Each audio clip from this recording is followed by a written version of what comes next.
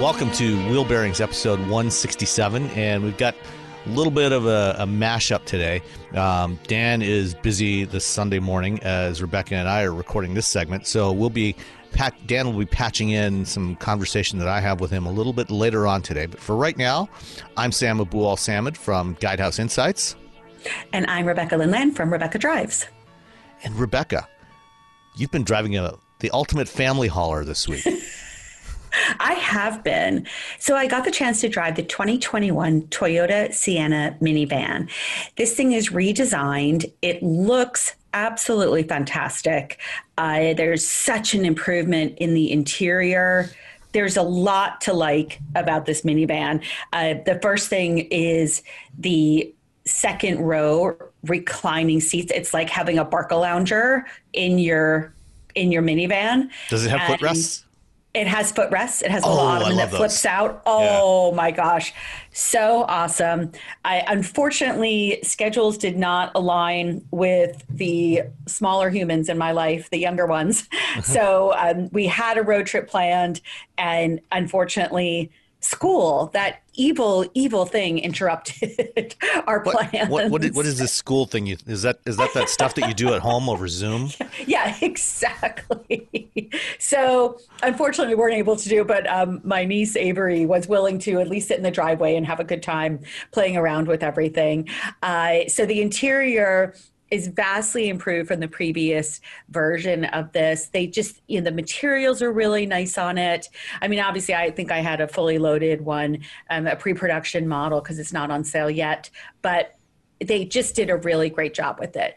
There's kind of a place for everything. One of the things I loved about it is that there's on the center console on the right side, first of all, there's a really nice, very intuitive gear selector, which I like. It's just, I didn't have to practice in my driveway, you know what I mean, to learn how to select all the different gears. And then tucked in front of that is a wireless charging pad that also has USBs. And so your phone is accessible without being in a cup holder or something. It's without being right in front of you. So you can't see the screen, but it's accessible, which I like, because sometimes you don't want to be fumbling around for your phone. Well, you should never be fumbling around for your phone while you're driving. But even at a traffic light or something, right? Like, that's the thing. Like, even if you're stopped, at a traffic light or something, it's just, I prefer to have it accessible without being a distraction. And I think they did a good job with that. On the left side is this little... Hold on. Before you proceed, one quick question. Does it have support for wireless CarPlay and Android Auto, or is it just through the USB? It's only through the USB, because when I didn't have it plugged in, I did not have access to Android Auto. Okay.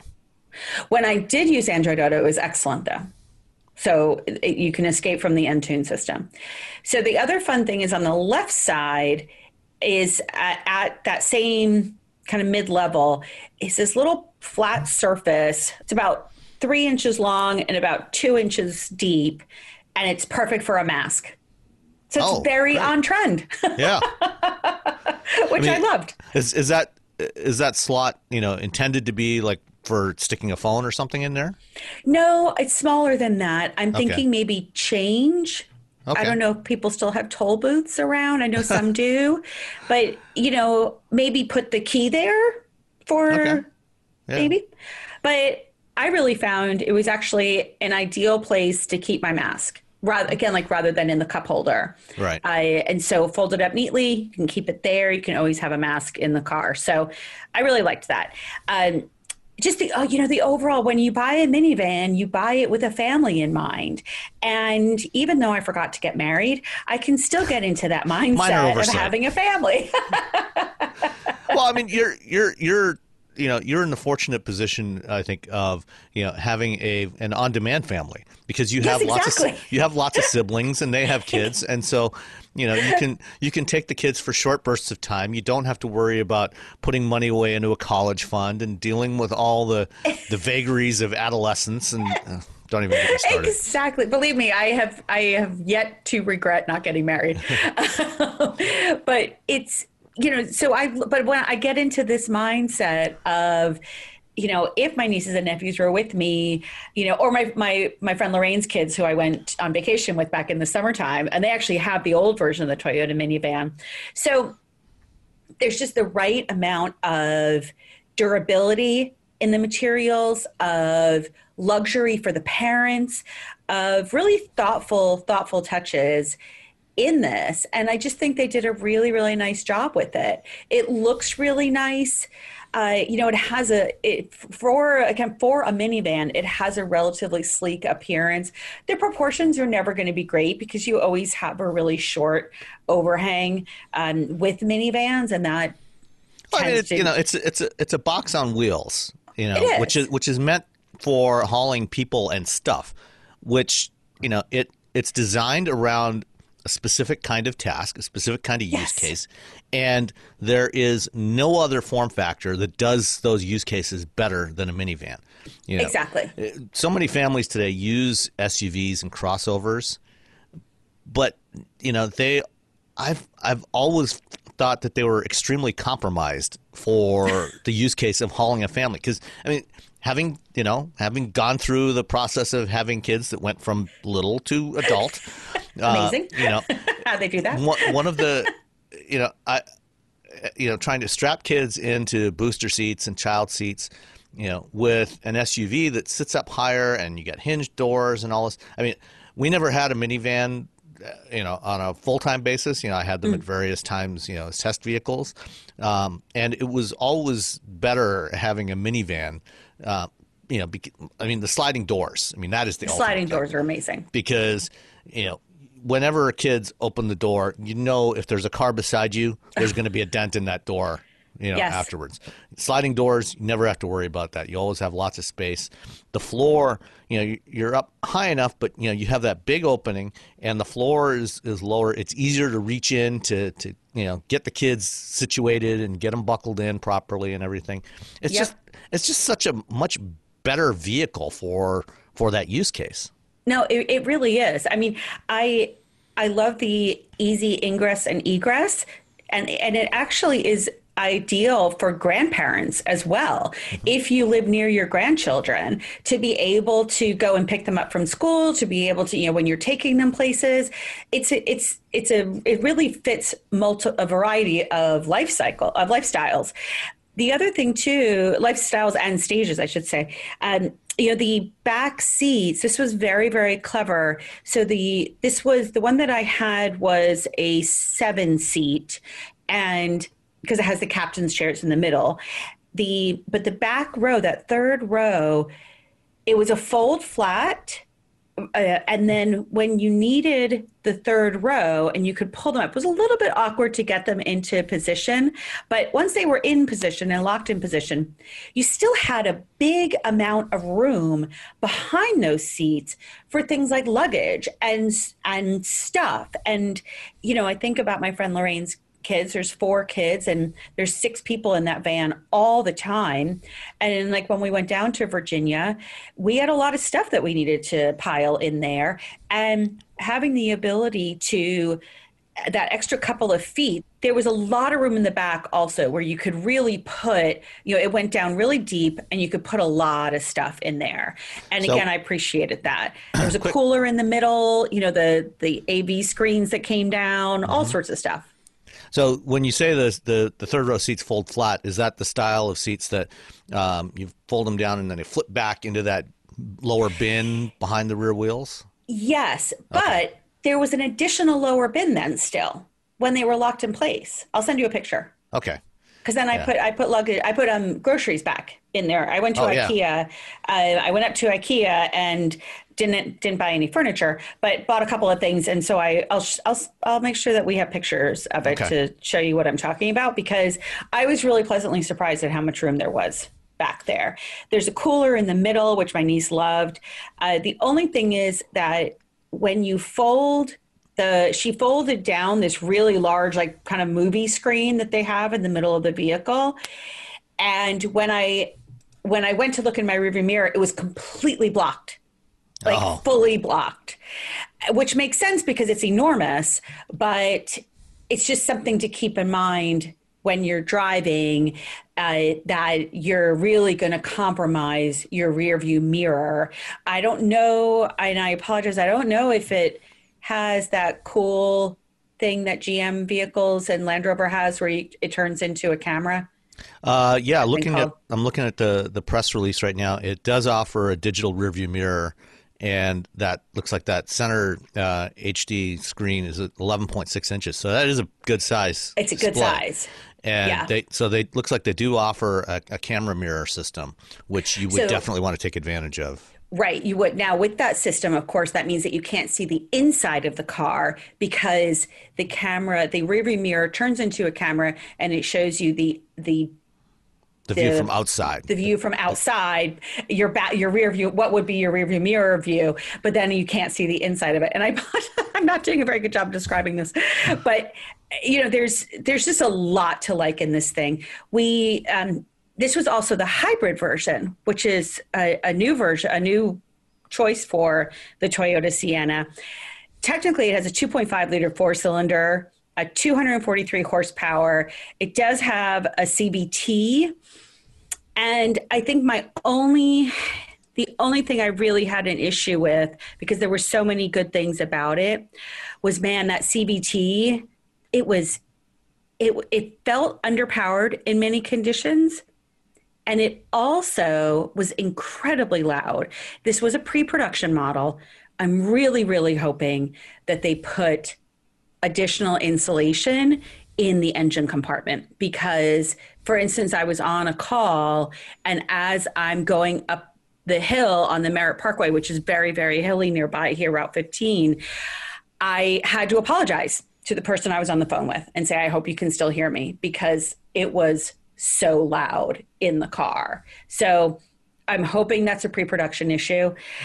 I felt, there's so many really good 4-cylinders. A 2.5 liter should be good. Sam and I were talking earlier, the Toyota Highlander hybrid has it. And I definitely didn't have that same feeling. And again, I wonder, I was by myself in this thing for 99% of the time I was driving it. I can't imagine what it would be like under full load. I think it would be, I felt like it was straining. I was kind of disappointed in that regard. Yeah. I mean, this is the same powertrain that's in, you mentioned the Highlander hybrid. It's also in the Camry, in the Avalon. It was great in the Avalon. Yeah, it's in all of Toyota's larger front drive vehicles. It's the exact same powertrain. One thing that's interesting, in fact, the hybrid is the only powertrain option right now for the 2021 Is it Sienna. really? So I wasn't sure because they haven't, the full specs are not out there yet. But yeah, that's the only one. That's the only thing they have listed right now. They may offer a V6 later. Who knows? Yeah. But. Well, and I wonder if they'll offer a 4-cylinder non-hybrid. Would that make any difference? I don't know. I mean, if you had a 4-cylinder non-hybrid, it would probably have less power than the hybrid powertrain.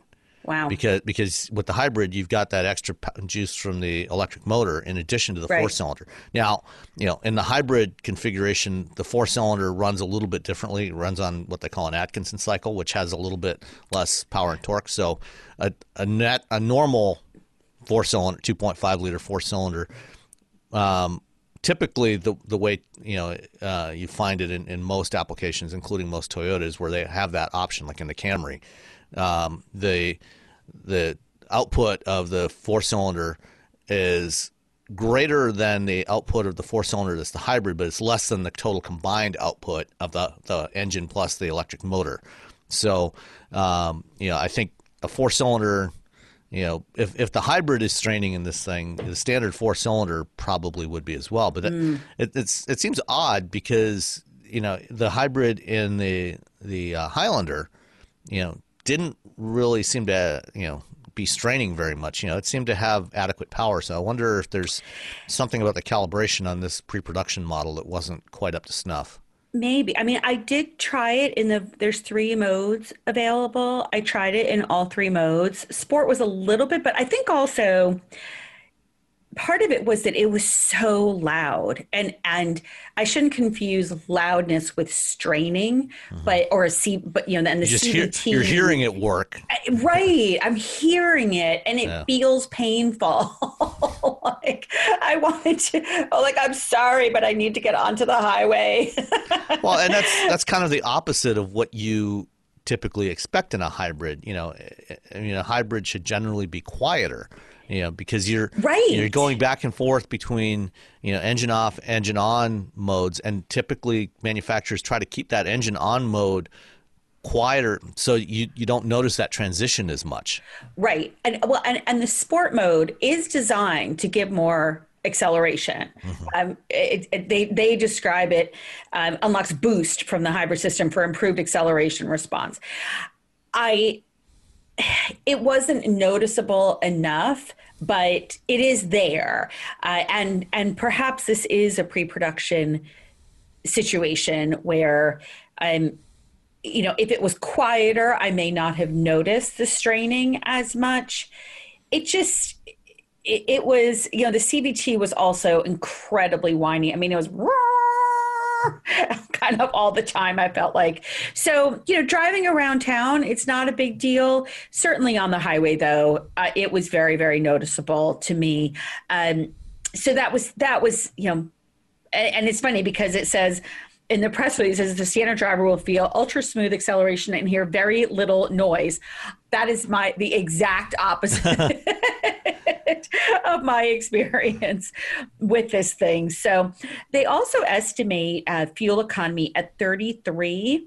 I got 26.6.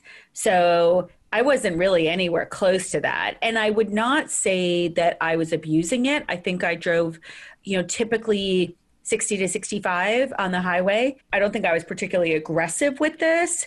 It was, again, just something that I noticed almost immediately that it was very, very loud. So hopefully their plans for the model that they release, the typical production models will have more engine insulation because otherwise there was a lot to love. I love the big 7-inch multicolor display. I got a lot of, it was easy to use. It was intuitive to use. The infotainment system. So there's a lot in here. And the pricing, while it hasn't been announced, the current Sienna starts at about 35. And I would think that we could see something, in that range, maybe a little bit higher for the hybrid. The current Sienna, 2020 Sienna, starts at 34.4, and then the higher trims go up to 37, 38 in that range. But, lots of safety equipment on it, lots of good things. I'll be curious to see as these vehicles come out, what the response is to just the noise from the engine. Especially, if they do offer a regular non-hybrid version. Yes. I think right now they're, because minivan sales have declined a lot over the last decade, I would guess they're probably leaning towards just sticking with the hybrid only. Because, and they're doing that with the Venza as well, the new midsize crossover. Yes. Yep. It's also only available with this hybrid powertrain. Which is funny because I had that, and I don't know if I spoke about it on the show, actually. I was thinking about that because I definitely didn't have that same experience. So I am wondering if this was just a pre-production issue with the noise, the in-cabin engine noise, because the Venza I thought was terrific. And the same thing with the Avalon. So, I'm hoping that this was just a pre-production issue because it's, I would definitely encourage our listeners to, if you're in the market for a minivan, to go and test it out once they come out and just pay attention to the engine noise, pay attention to the CVT and what your experience is with it. I don't know, maybe if you have the infotainment system on and you have kids in the car and there's a lot of noise inside the car, you won't notice it as much. I was, again, a little disappointed. The other thing I wanted to mention too is when you were talking about the sliding doors, just a little pro tip. I always try, if I have the option, I try and park next to a minivan as opposed to an SUV, because while the driver may not be paying as much attention, you're not going to get a door ding with the sliding doors. Excellent point. And one last thing on the powertrain side, it wouldn't surprise me if, in the next year or so, if Toyota actually offers a Sienna Prime with the plug-in hybrid system that's on the RAV4 Prime and the Prius Prime, and that, in the RAV4, the RAV4 Prime, the plug-in hybrid, is actually the most powerful version of the RAV, and it's just over 300 horsepower, and it's quick. Yeah. So that might be the direction that Toyota is planning to go instead of offering a V6. Well, and when you think about the Chrysler Pacifica hybrid, and they have a plug-in version of it, I definitely didn't have these kinds of noise issues and perception of underpowered, right? And again, part of it could be just from the noise because it was so obvious. But again, it's still, there's so many good things about it that I still think that if you're in the market for one, it's definitely worth a test drive on it. Cool. All right. Well, hopefully we'll find out a little bit more soon. All right. I had the Audi S5 Sportback. Originally, the A5, was the coupe based on the A4, the midsize A4 sedan. And then they had a convertible, and then they added the Sportback. And the Sportback is a 5-door hatchback, fastback hatchback. And, it's certainly not, as sexy looking as the coupe and convertible, but, I actually really like it. I really like this form factor, the hatchback form factor. I love the Audi hatchbacks. They just do such a great job. Yeah, and this is, it's very much like the A7, just kind of a 3/4 scale version of the A7. So, it's got, everything we love about driving Audis. It's got a really tight button-down feel to it. The car itself feels really solid. Always, really nice premium materials, really well executed interior. They did a mid-cycle update on the A4, A5 platform last year, I think. They switched up the infotainment system. The A4, A5 series was one of the last Audis to have the center MMI controller. They've gone to a touchscreen setup now. It's not the same as what we've previously talked about, on the bigger Audis, where they have the dual touchscreen system, where you have an upper and a lower screen, and they have haptic feedback on there. This is just more standard, and this one, definitely has more of that tacked on look where, it looks like a tablet that's been bolted to the top of the dashboard. It doesn't feel integrated or designed in. The interface is fine. It's not. It's good. It's a good interface. I mean, I don't have to go on and on. Again about how much I hate touchscreens in cars. Have I mentioned that I hate touchscreens in cars? Wait, you may have mentioned it once or twice. Yeah. I actually preferred the old setup with the MMI controller, but it is what it is. I have to deal with it. So it's. It's a decent interface. It's got support for Android Auto and CarPlay, not wireless yet, but it does have the support for both systems in there. The system is clean enough. It's responsive, so that part is good. The S5 is kind of the middle of the range. So, in this, in typical Audi fashion, you have the A models, which are the mainstream models. The S5 are sportier models, and then you have the RS models, which are the more hardcore models. Those are the equivalent to the BMW M's and the AMGs.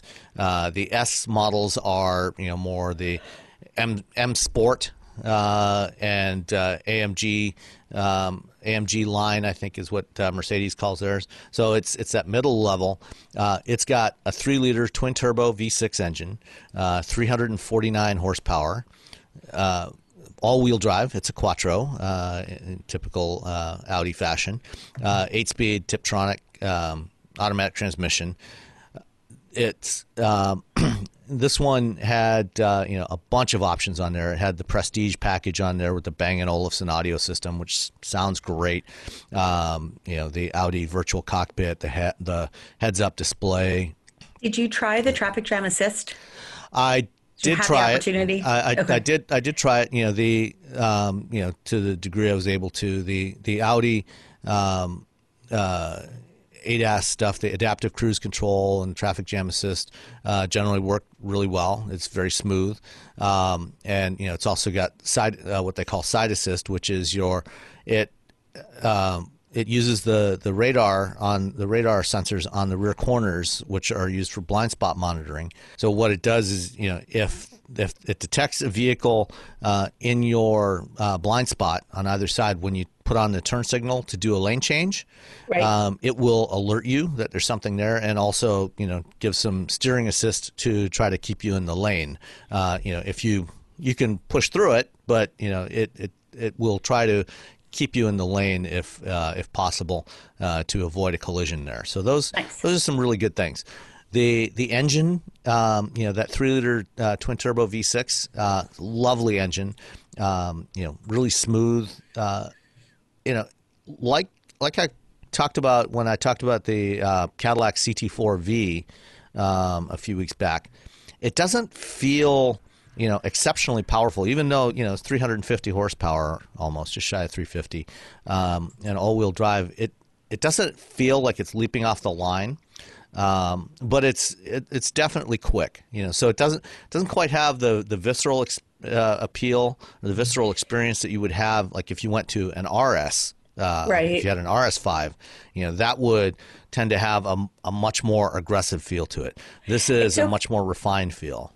It's funny that you say that, because that was sort of my feedback from the Q7 that I had, was that it was so refined as to almost eliminate that emotional connection to the vehicle. Like it was, I want to feel some G-forces going on. Yeah. And I don't want those smoothed out. Yeah, you can definitely feel the G's, when you're cornering. I mean, it's great handling, great cornering. And you'll feel the G's. I mean, it's quick, but it doesn't feel as quick as it is. It's kind of hard to describe. But there's almost like a disconnect. Yeah, it's a little bit of a disconnect, because this is exactly how I felt with the Q7. It's just interesting that you bring that up in what is supposed to be a sports sedan or hatchback thing. Yeah, and when you put it in dynamic mode, I think it is what they call it. The sport mode. You do get a little bit more sound, and I like the sound that this engine makes. It's not kind of the rumbling V8 sound. It's a much more refined precision mechanical sound, but it's really good. It's not loud, but it's there, so you get some of that. So that does help, to enhance that visceral feeling. But it's definitely not, a hardcore sports machine. It doesn't have that kind of feel to it. The one I had was on the optional 20-inch five twin spoke wheels, which are great looking wheels. It was on summer tires, and even on those 20s, the ride quality was still really good. Nice. And this is one of the things that Audi's done really well, is getting a balance between handling and ride quality. Not sacrificing ride quality even with the big wheels and tires. I mean, you'll feel the road, but it doesn't pound you. So it does a good, especially the small sharp inputs from the road. Those still get filtered out pretty well. So it does a really good job with that.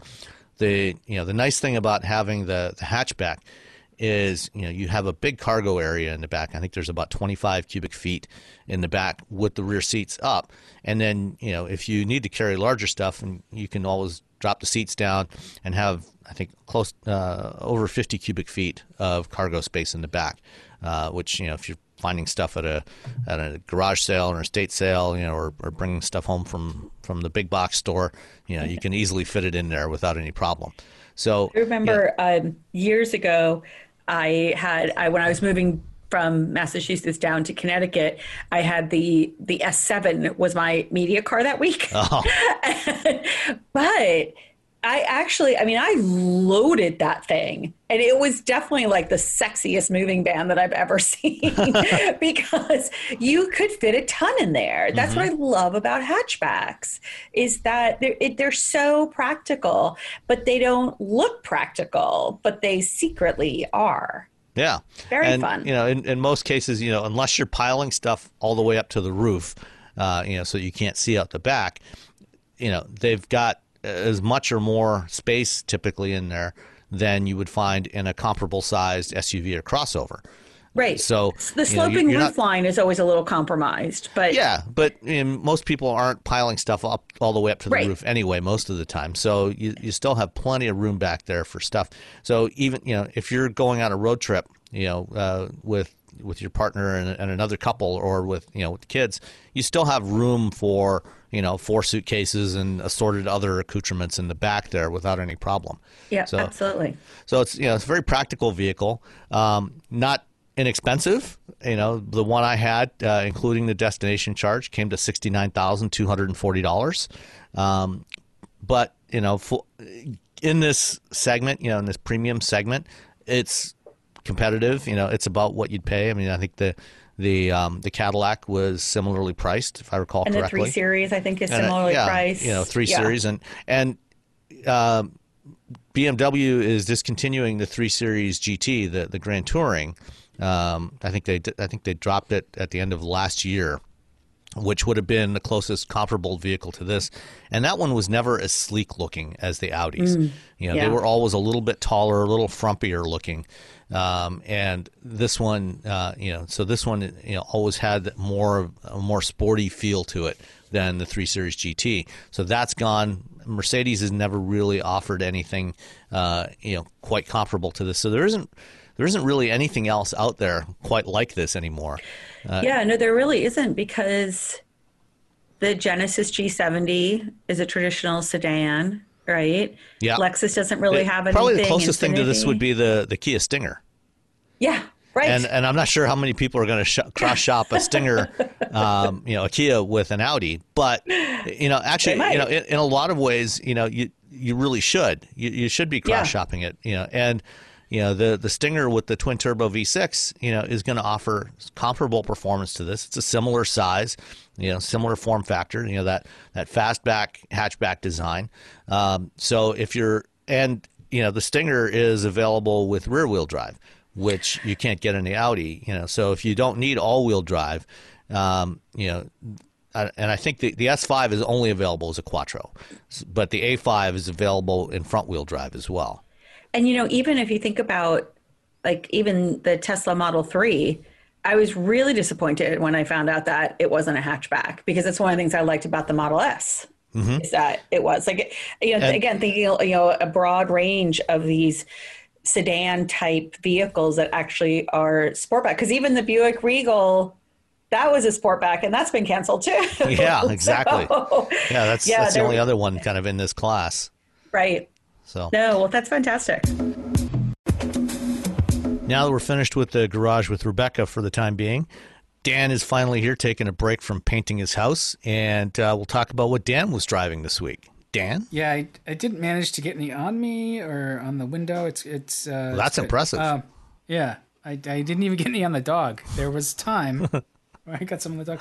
I have spent the last week in a couple of vehicles that we actually, one of them at least, we just talked about recently. I had the 2021 Nissan Rogue, and so I went back and listened to our segment when you actually did the drive for this. Yeah, I did the media drive, but I only had a couple of hours with it. Yeah, well, I got a full week, so it was interesting. I wanted to sort of compare and contrast my impressions versus yours, and I think actually they line up pretty well. The thing that I remember you saying was, like, for all that's good about it, and there's a lot that's good, it's just okay. Like, not necessarily just okay, but it doesn't stand out in the segment. Right. And it's admittedly a very tough segment. And I was like, I don't know, I really liked it for the week, but I come back to the same thing. it's a big class. And so it's a much better vehicle. It's nice in and out. But how are you going to remember to recommend it? And I think that's sort of what I wanted to sort of pull on a little bit was, do you think you'd ever find the Rogue sort of at the top of your recommendation list? Would you, or where would you go first? That's a great question. Obviously, RAV4, that's kind of like the go-to for most people.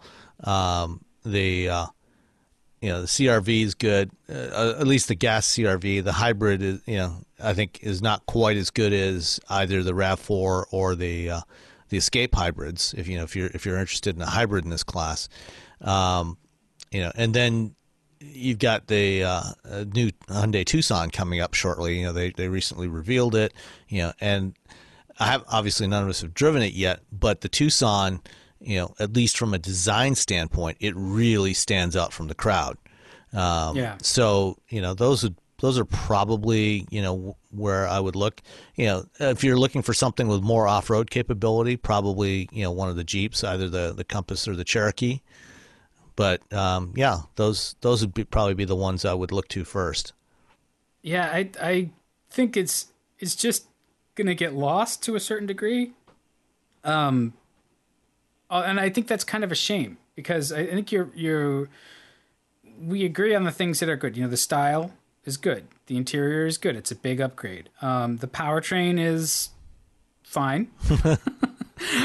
It's well isolated from the rest of the car, which is nice. I noticed driving the Rogue, one of the things I really liked the most about it was how much they've improved NVH and cut down on road noise. It's quiet, and that's relaxing. And when you have a family vehicle, sometimes you just want some damn quiet. Yep. So it's good in that way. And the load area is pretty decent. The front and rear seats, there's no space complaints there. It's really right on for everything it needs to do.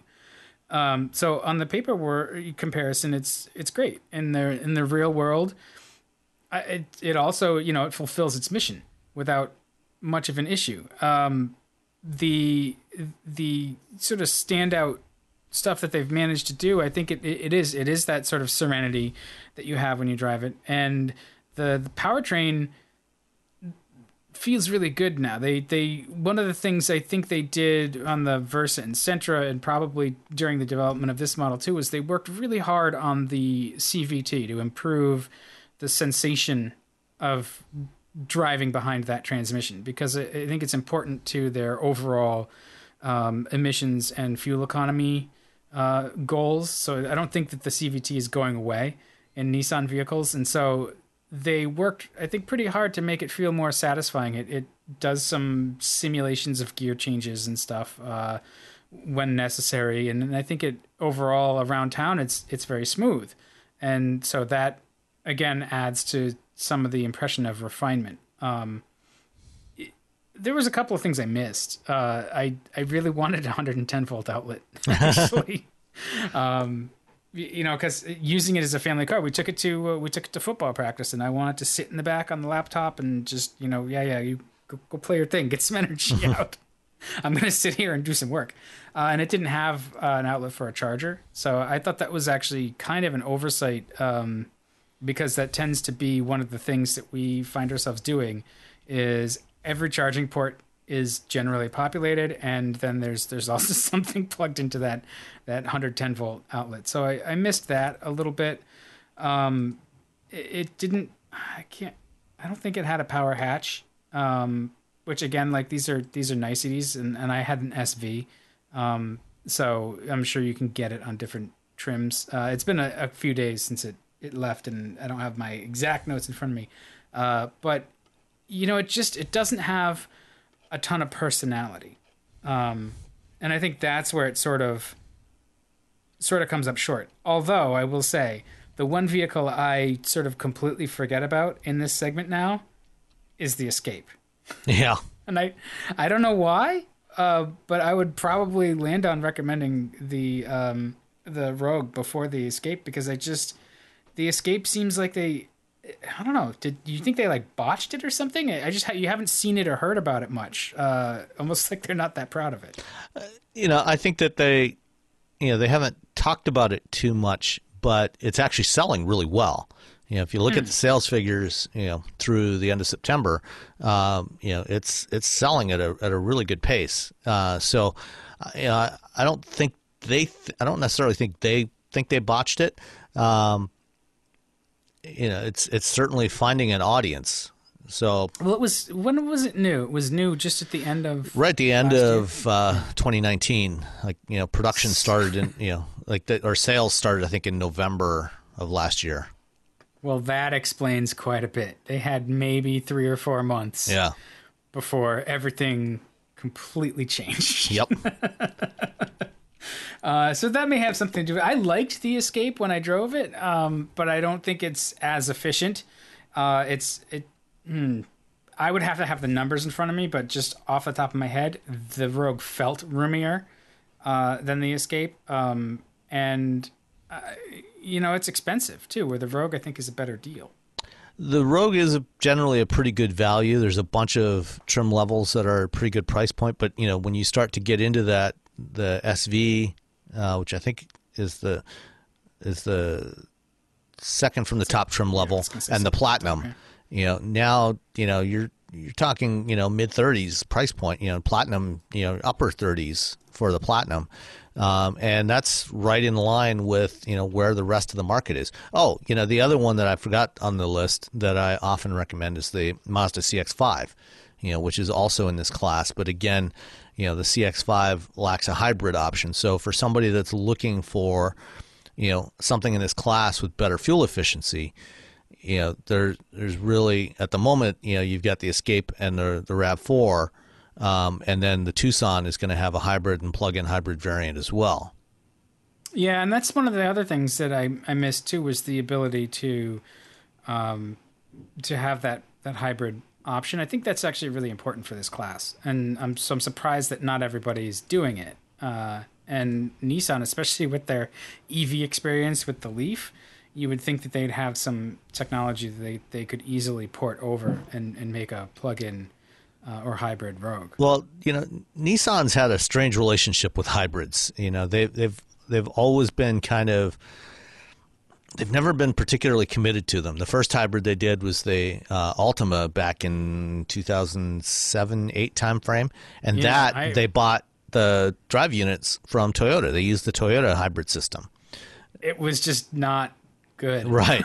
And then, then they did a hybrid on the Infiniti Q50, which I never drove one of those, but I never heard much great about them. And then, there was the Pathfinder, which was more mild hybrid-ish. They did a hybrid Pathfinder? Yeah, they did. And exactly. They didn't sell very many of them. And then they briefly did a Rogue hybrid as well on the previous generation Rogue, and that never got much attention either. So, they don't seem to have ever gotten really very excited about hybrids. But they did acknowledge, when we did at the media drive, we asked them about that, and they said, yeah, they're working on a hybrid. There's going to be a new hybrid version coming. That's good. I mean, they really should be in this segment. I think people are really looking for it, and they're accepting it more and almost expecting it. To a certain degree. Yeah, well, the thing is, in the past, there was always kind of a compromise with hybrids from a performance standpoint, and nowadays that's no longer the case. It's there's really, they're pretty natural feeling that for the most part, and so you're not really compromising much to get a hybrid in a vehicle like this. It just drives normally and gets really good fuel economy. Yeah, well, especially since this already has a CVT. Right. So it's really not going to change its character at all. Right. This is a really solid upgrade. I think, like you said a few weeks ago, the interior, the thing I love about it is they're playing with materials a little bit. So it had, the one you drove have the cloth inserts like in the door panels? And I drove the Platinum. So okay, so yeah, it had the leather. So this has, like on the door panel, it's almost like where you'd have like wood or metal or plastic trim, it had like cloth that looked like it was from a suit. You know, it was like a little pinstripe kind of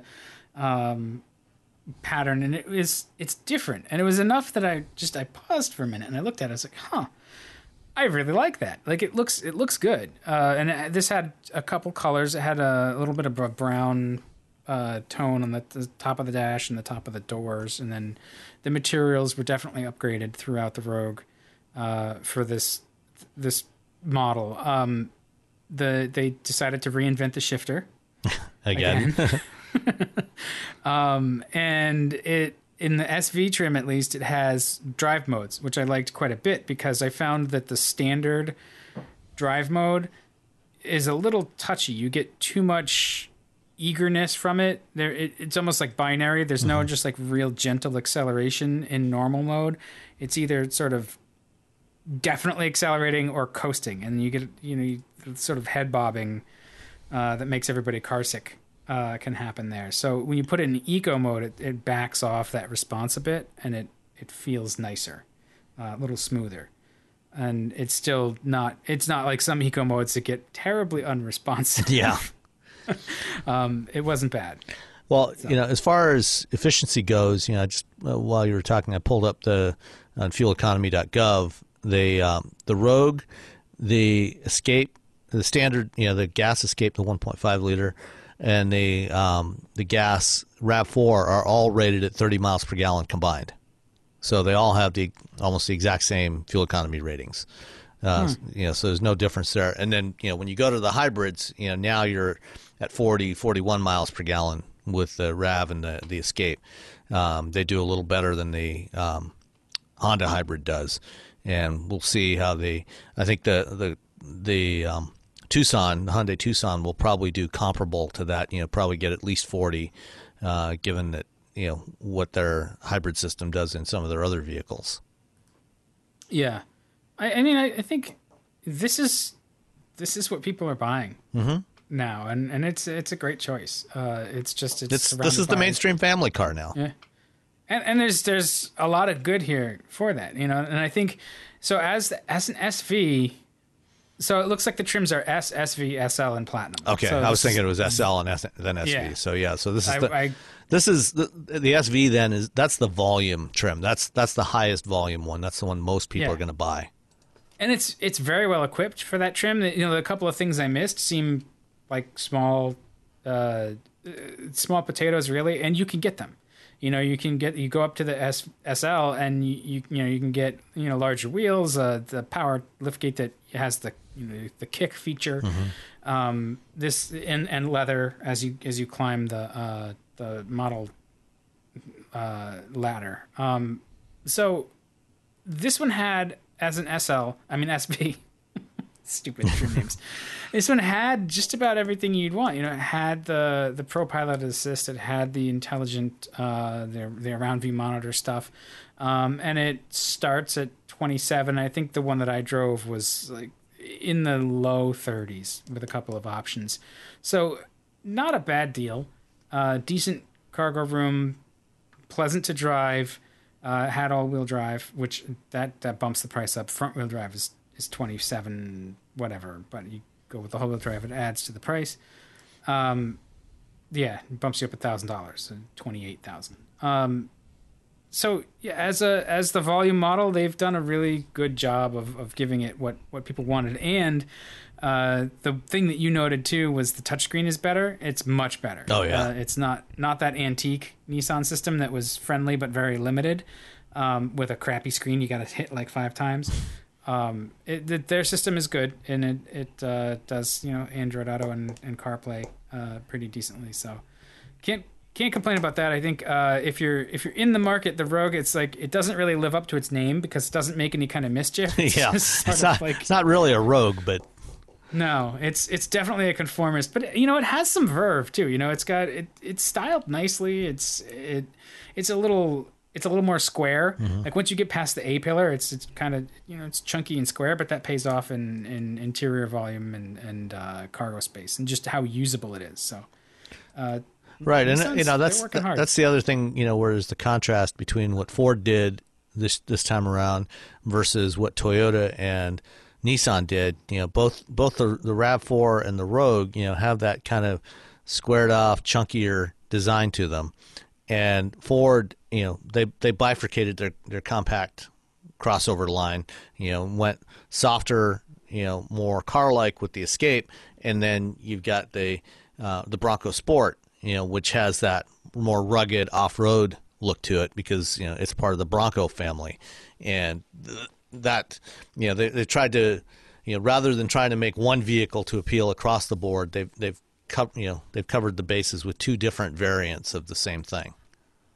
Yeah, well, and Ford, by doing that, I'm sure their hope is that they're ensuring a higher transaction price. Oh yeah, and I suspect that the transaction prices on the Bronco Sport will be probably several $1,000s higher than on a typical Escape.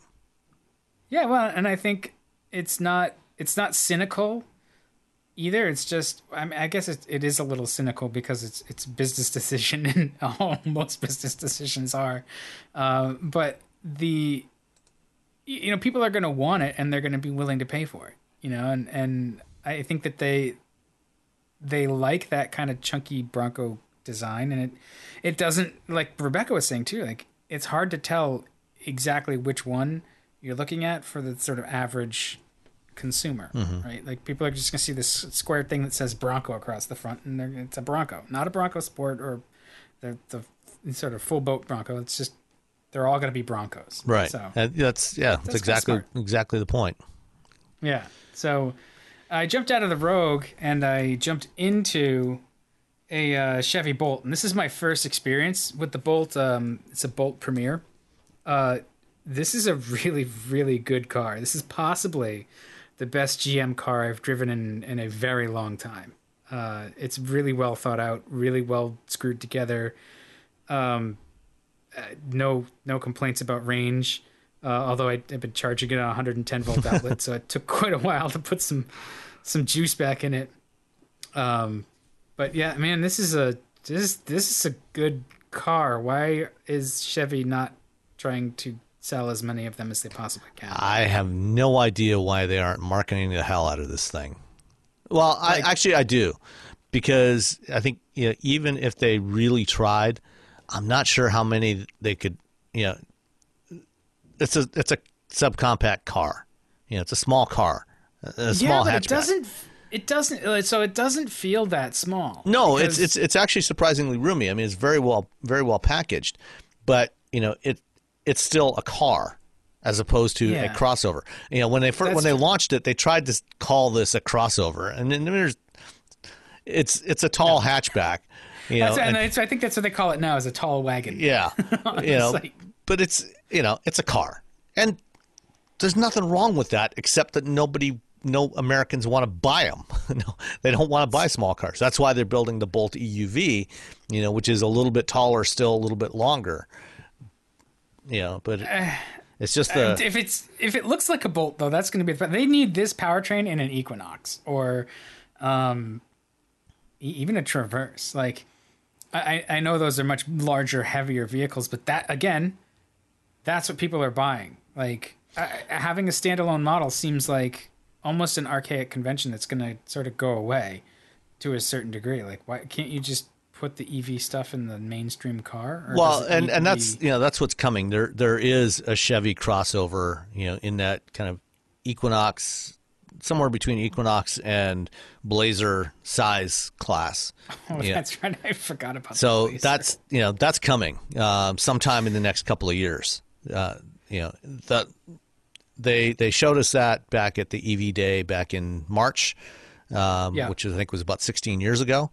But it's on its way. So they're not going to put the EV stuff into the existing conventional design vehicles. They're not going to do any more conversions. All the EVs going forward are going to be purpose built, as EVs, and it may well be it may well end up being a replacement for either the Equinox or the Blazer, or it might be, at least for a time, overlapping with one or both of those cars. Yeah, as soon as they said it, I realized like part of the reason why they make EVs standalone is because people like having the image. I think that's one of the things that sells. There's that, and taking an existing vehicle architecture, and trying to figure out, okay, where am I going to stuff this battery in here? It always ends up being compromised. You end up with something like what the as good as the Volt was in many respects, it was a compromise because it was designed around an existing, Chevy Cruze architecture, even though it had a different body on it.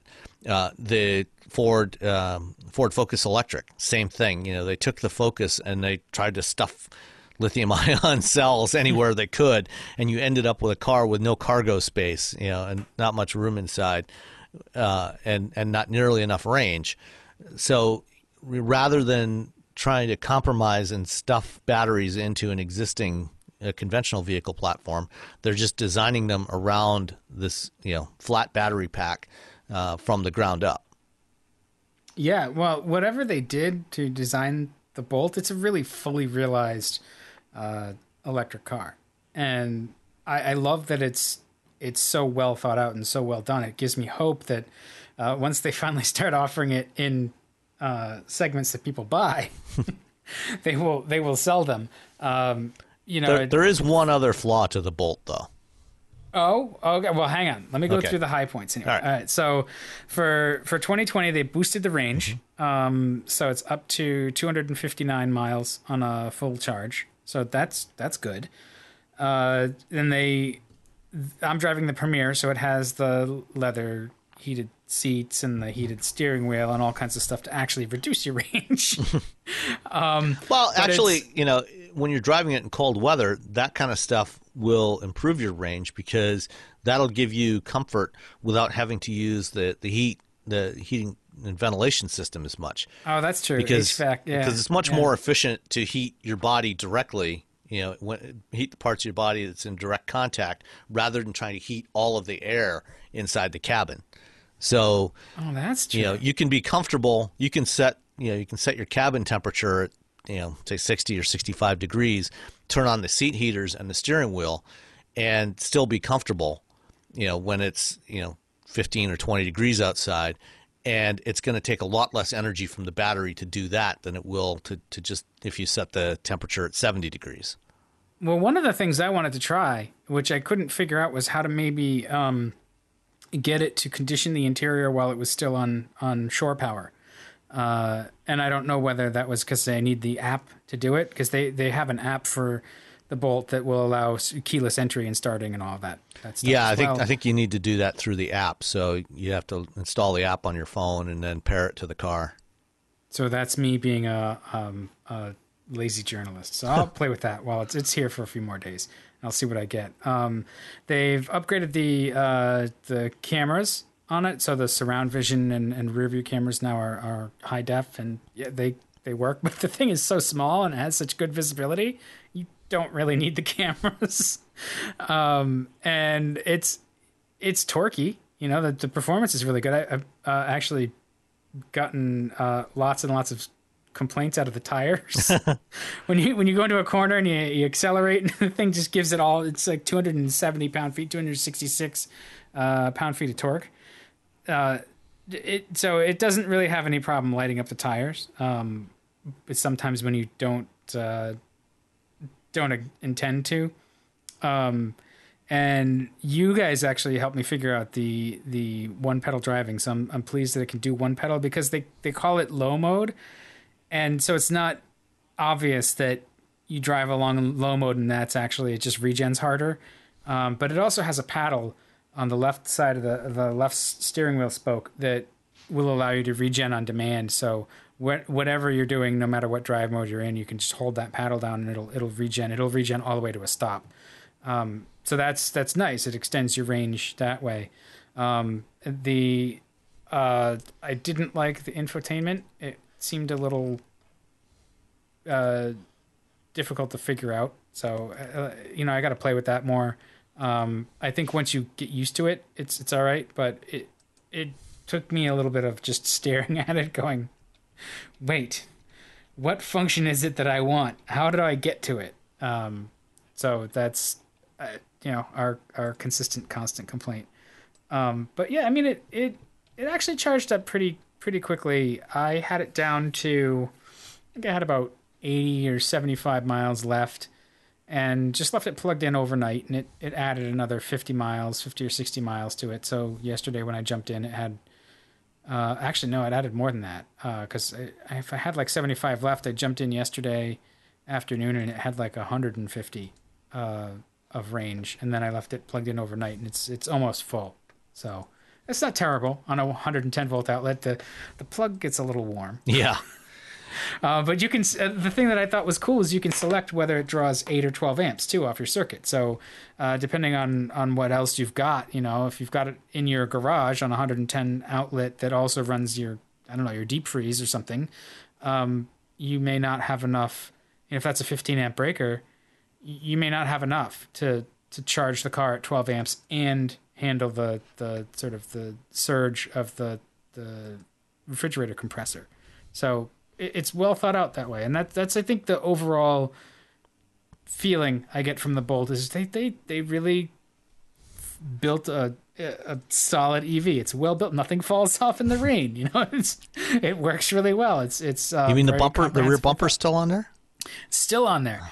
It's got good space inside, good foot room because the floor is flat, so it has a lot of space there. Good cargo room in the back, so it's well packaged, like you said, and it is. It's just it's a great car. I wish that they talked about it more, because I think that you're letting the boutique brands suck up all the air in the room, and you, General Motors, Chevrolet, make a really good EV, and it's built to a high standard. And you should talk about it more, unless you don't want to sell any, and that may be the case. But I don't think this is a compliance car. I think this is a legitimate attempt at really sorting out the issues behind transitioning from internal combustion, which they do really well, to full EV, which they it's not like they don't have experience at it. It's just trying to find the right blend of a hardware and vehicle to put it in and all of that stuff. So I liked the experience. I think in a different segment, it really has a lot of potential. Yeah, no, I agree. Getting back to the one flaw in the ointment, I was going to say, what's the one flaw? Don't let me forget. The price tag. Well, it's not that ridiculous. It's like $37,000.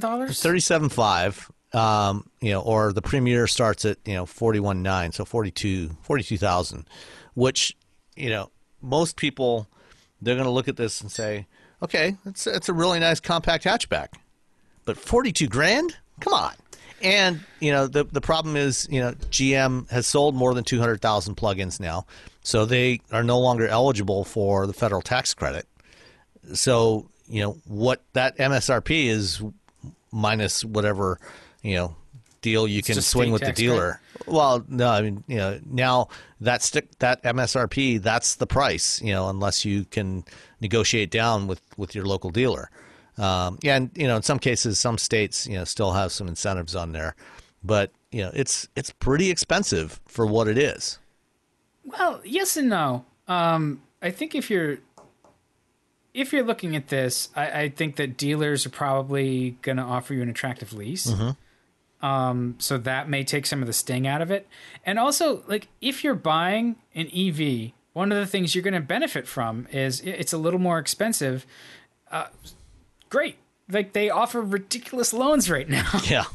So you could take advantage of that. You can also take advantage of the fact that there's not an engine in there. There's not a transmission so much. So probably in terms of maintenance, there's less to break, would be my assumption. You're still going to have to fix the things like, shocks, struts, ball joints, brakes, all the stuff that wears, but you're going to get out of having to do, the timing belt service and, a water pump and gosh, the intake gasket leaks and stuff. Like, I'm trying to think of all the things that, maintenance wise, you still have to attend to no matter, how good the engine is in any car. It gets used, that stuff runs, and so it needs to be maintained. You don't really have that with an EV. It's just the motor just goes. And I think the only real thing I've heard of that's kind of EV specific is like, sometimes the batteries, like the bus bars and stuff, corrode, and you need to clean that up. And I can't imagine the battery's got an 8-year, 100,000-mile warranty on it, so I wouldn't worry too much about the battery. But for comparison, this thing is comparable in size to a Chevy Sonic. Right, you can still find a Sonic. Like, even the so the Model 3 is significantly larger. So this is like 90 cubic feet in interior volume, and the Model 3 is like 113, something like that. So that's including the cargo space, though, I think. If you're looking at passenger volume, I think they're actually surprisingly similar. Because that's what I was trying to. Because this is a lot taller than a Model 3. Right, and so okay, so the total interior volume of a Model 3 is 112. So then you take 15 cubic feet off of that. Yeah, so that's like actually less. Yeah, so this, it's 94 cubic feet for passenger volume, 17 for cargo volume. So that's more than a Model 3. That's 111 cubic feet total. Okay, so that's actually one less than a Model 3. Yeah. Model 3 is 15 cubic feet of cargo volume, so you take that away, and you're... Plus, in this, as a hatchback, you can fold down those rear seats, and you can open that up, and you're close to 50 cubic feet of cargo space if you need it. So it's a perception gap. Yes, it's all about perception. But, getting back to the price, for comparison, a Chevy Sonic starts at $17,600. So it's $20,000 cheaper. But what does the Model 3 start at? Well, the Model 3 nominally starts somewhere around $37,000. Right. No, and they don't make one. It's really hard to find one at that price point. I mean, most of them are somewhere in the $40,000 price range. But if you're comparing, a similar type of car, people are more likely to cross shop this against a Sonic or a Nissan Versa or a Honda Fit than they are against a Model 3. Well, if you're doing that, then clearly the Bolt is going to lose. It's just expensive. Yeah. Well, that's my point. In the class of car this is in, it's very expensive compared to a Model 3 that has similar interior volume.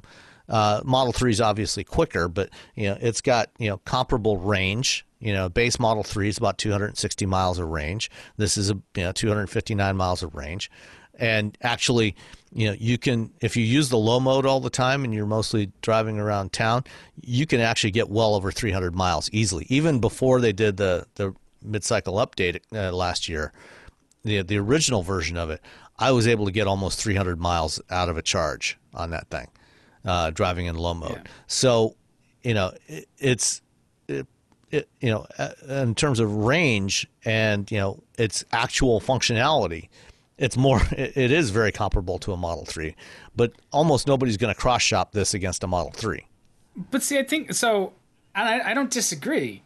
I think they should, because, and I think this is maybe what GM is doing, where they're saying, well, no, this isn't a B segment or C segment car. This is an EV, and so no matter what segment its form factor says it is, its powertrain dictates that it's an EV. So they're saying, in terms of EVs, it's comparable to this model that has the sort of the zeitgeist of the EV market. The Model 3. When you think EV, you think Tesla. They've been very successful at that. And I don't know how to close that.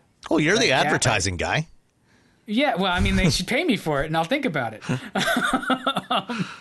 But I think that's what's going on is yes, it presents as a small hatchback. GM would do better getting you to think about it as a Model 3 competitor. And that's where it shines. It's built really well. The dealers are everywhere. You're not limited to a single charging network, a really good charging network, but a single charging network. This thing can charge on anything. And I think it does DC fast charging too. It does, but only at 50 kilowatts. Yeah, so you got about a half hour to put about half the range back in, something like that. Yeah, something like that. Yeah, so that's not terrible though. But it's because it's that small hatchback. It's much more useful than a car with a trunk that's kind of tight. Model 3 is like 3 Series size. Even the Model S is not that big on the inside. So this is a much more useful day-to-day EV, but it's not as cool. Yeah, well, and that's the problem is you need that cool factor right now, which is why they're building the Hummer, which is fine, like great. I don't have a problem with that. Like people are going to buy big trucks like that anyway, regardless. So yeah, make one an EV, and it's a cool looking thing. So I wish that they could sort of work on that sort of perception, because this is a really good car. And I want more cars like this. And I think that this is an EV that I would part with the $37,000 for it, because it's good. It's just well thought out. It's well built. It's really more car than I need. And so that's, generally all good things. And I would feel really confident buying one versus the things that float out there.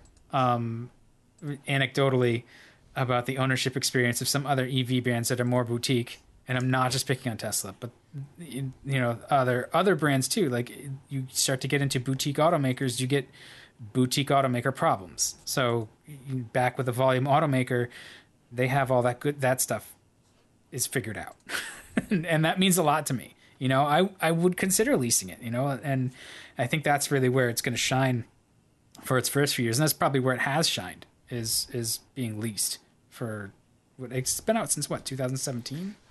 Yeah, it came out as a 17 model in 16.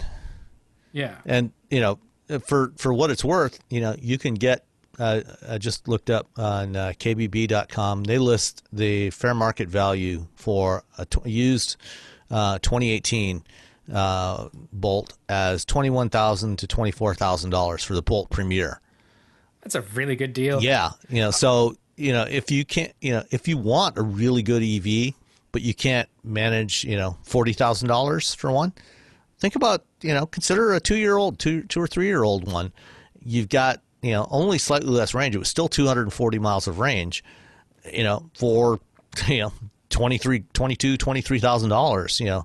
That is probably going to be relatively low mileage. That's going to be, probably about. They say, okay, so this is. Here's one. Yeah, they've got one that they list at 20,590 and 559 with 32,000 miles on it. That's low. I mean, that's practically new. Yeah. So if you want one of these, you really should consider one. Even a used one, because they're not that old. And it's a fantastic car. Yeah, well, and was it Jalopnik that went through and said they had a piece a few weeks ago, that basically said like Chevy dealers are offering ridiculous deals on new Bolts. Yeah, like, you can get a new Bolt down to like 20 with all the incentives and stuff, or in the 20s. So shop around. Don't pay sticker price. We just made the case for it. Yeah. Don't buy the fancy thing. Buy the Bolt. Okay. Because get other fancy stuff in your life. It leaves more room. You can the Bolt is big enough to carry the fancy stuff in the back. Right. Exactly. I love that actually. That it's a hatch, because small sedans. Small sedans suck. I spent too many years with small sedans and small children, and the problem with small sedans and small children is that the equipment for said small children is large. Yes. And it does not fit in the trunk of the small sedan. Yeah. So it's a great EV. So good for GM for making it. Please try to sell more of them. I'd love to see a Blazer with this powertrain. I think that would be great. It'd be killer. Well, it's actually going to be the next generation powertrain and batteries, so it'll be even better. Yeah. So, ringing endorsement for the Bolt, at least from my side. And I don't even have a charger. I'm like Rebecca, where it's like I'm a loser running a power cord across the backyard and in the rain. Like, yeah, whatever, it's grounded. It's fine. The dog will let me know if the It's grass plugged is into a energized. GFCI outlet, so you're good. Yeah, but actually, it's not. Oh, okay, never mind. I Mine have is. an old house. Yeah, no, we've got like knob and tubing and stuff in this house. It's great. I got So, yeah. GFCIs here, so. We have some, but not all. Whatever. All right. Next house is gonna be like star grounded and just be yeah. Anyway, so that's it. That's my garage. All right. Thanks, Dan. And now we're going to head back to Rebecca, and Rebecca and I are going to discuss a couple of news items. Over the past week and a half, you and I have both driven a new product that is going to be hitting dealerships in the next couple of weeks. The first ones are hitting the ports now, and they should be arriving at some dealerships in the next 2 to 3 weeks. And that's the Genesis GV80. You drove it last week in New York, in the New York area, and I drove one this week here in the Detroit area. I'd love to get your thoughts on it. Yeah, well, tell us what you thought first. I mean, why? Why should I? Okay, well, I mean, the two of us, I think you actually saw it in person before I did last year. Yes, I did. Before a few weeks ahead of the LA Auto Show last November. The two of us sat in the GV80 on the floor at the LA Auto Show. I remember one of the things that we commented on was, a lot of the finishing on the interior, the knurling on the controls, on the shift or on the media controller and on the knobs and everything else, had a really interesting texture to it. It wasn't like a traditional knurling where you have that kind of diamond pattern. It was a different kind of texture to it. And then, the materials, the open pore woods and the leather and everything, it really felt high end, really felt premium, and looked it too, so it looked and felt the part. And so, I got a chance to drive a couple of them this week, both of them with the V6 engine. So So you didn't drive the 4-cylinder? I didn't get a chance to jump in one of the 4 cylinders. Okay. But so they offer it with a 2.5 liter turbo 4-cylinder, which has about 300 horsepower, and then the twin turbo V6, which is closer to 400 horsepower. With 3.5 liter. Yeah, it's a 3.5 liter, and of course, being part of the Hyundai Motor Group, these engines are, share their architecture with other engines within the Hyundai, Kia, Genesis family. So, both of these, are, part of the SmartStream family that have dual port and direct injection for better drivability and emissions and everything. So this version, the 2.5 in here, is a little bit higher output than what you'll find in a Hyundai. The Hyundais, I think, are about 270, 275 horsepower from their 2.5 turbos. This is a little over 300 in the 4-cylinder and more in the V6. And there's a lot of really nice features in here. I mean, the whole thing felt really well executed. The shape of the thing is great, and it's unfortunate that this car wasn't available when the Genesis brand launched as a standalone brand a few years ago. Because I think we've been fans of Genesis for a long time, especially the G80 and the G70 and to in a different way the G90, but sedans have been on the decline, and not having a crossover in the lineup, I think, has really hurt Genesis trying to establish itself as a standalone brand apart from Hyundai. And I think they did an amazing job on this thing. And what's interesting about this, this overall size, is comparable to Lincoln Aviator and BMW X5 and forget what the other ones they talked about, the Audi Q7, but most versions of the GV80 are 2-row only. You can get it with a 3rd row, with an optional 3rd row in one of the high end trims, but for the most part, it's really meant as a 2-row, which means that it's actually got lots of room in there. So it's very spacious inside, and this is a new rear-wheel drive longitudinal engine architecture that they share with the new G80, which I'll be driving in a couple of weeks, and it's exclusive to the Genesis brand. So this is not being shared with Hyundai and Kia at all, which is really smart to do. Yeah. I mean, they're obviously sharing powertrains and a lot of other hardware, but the platform itself is unique, and so really you can think of this as kind of a G80 wagon that sits up a little bit higher, than a G80 sedan would. And I think it works really well. The driving dynamics were outstanding, good steering feel, great ride quality, great performance. From a functional standpoint, one thing that did annoy me a bit was that center controller, the way they executed that. Because unlike most center controllers, which I generally like, for the media controller, this one, instead of sitting up and above, being like a knob, is more like if you think back to the old school original Apple iPods. It's flush mounted, and you put your finger on the knurled perimeter of it to turn it, and then you can also toggle it, to up, down, left, right, to select stuff or to move up and down in the interface. And it's a non-touchscreen interface, so the 14-inch display sits up on the dash, up away from your reach, so you only interface with it either by voice or through like that controller. You like that? I don't think this controller was executed as well as it should be. Because and let me explain what I told to the guys at Genesis. I think while that knurling that I described earlier looks really good and generally feels really good, I think that I don't get enough traction on it with my finger when I'm rotating it, and because it also acts as a toggle, to go left, right, up, down in the interface. I ended up finding myself having to press down a little bit harder on it. There's enough resistance in it to rotation that I had to press down enough that oftentimes, a number of times I found myself actually toggling it at the same time I was trying to rotate it.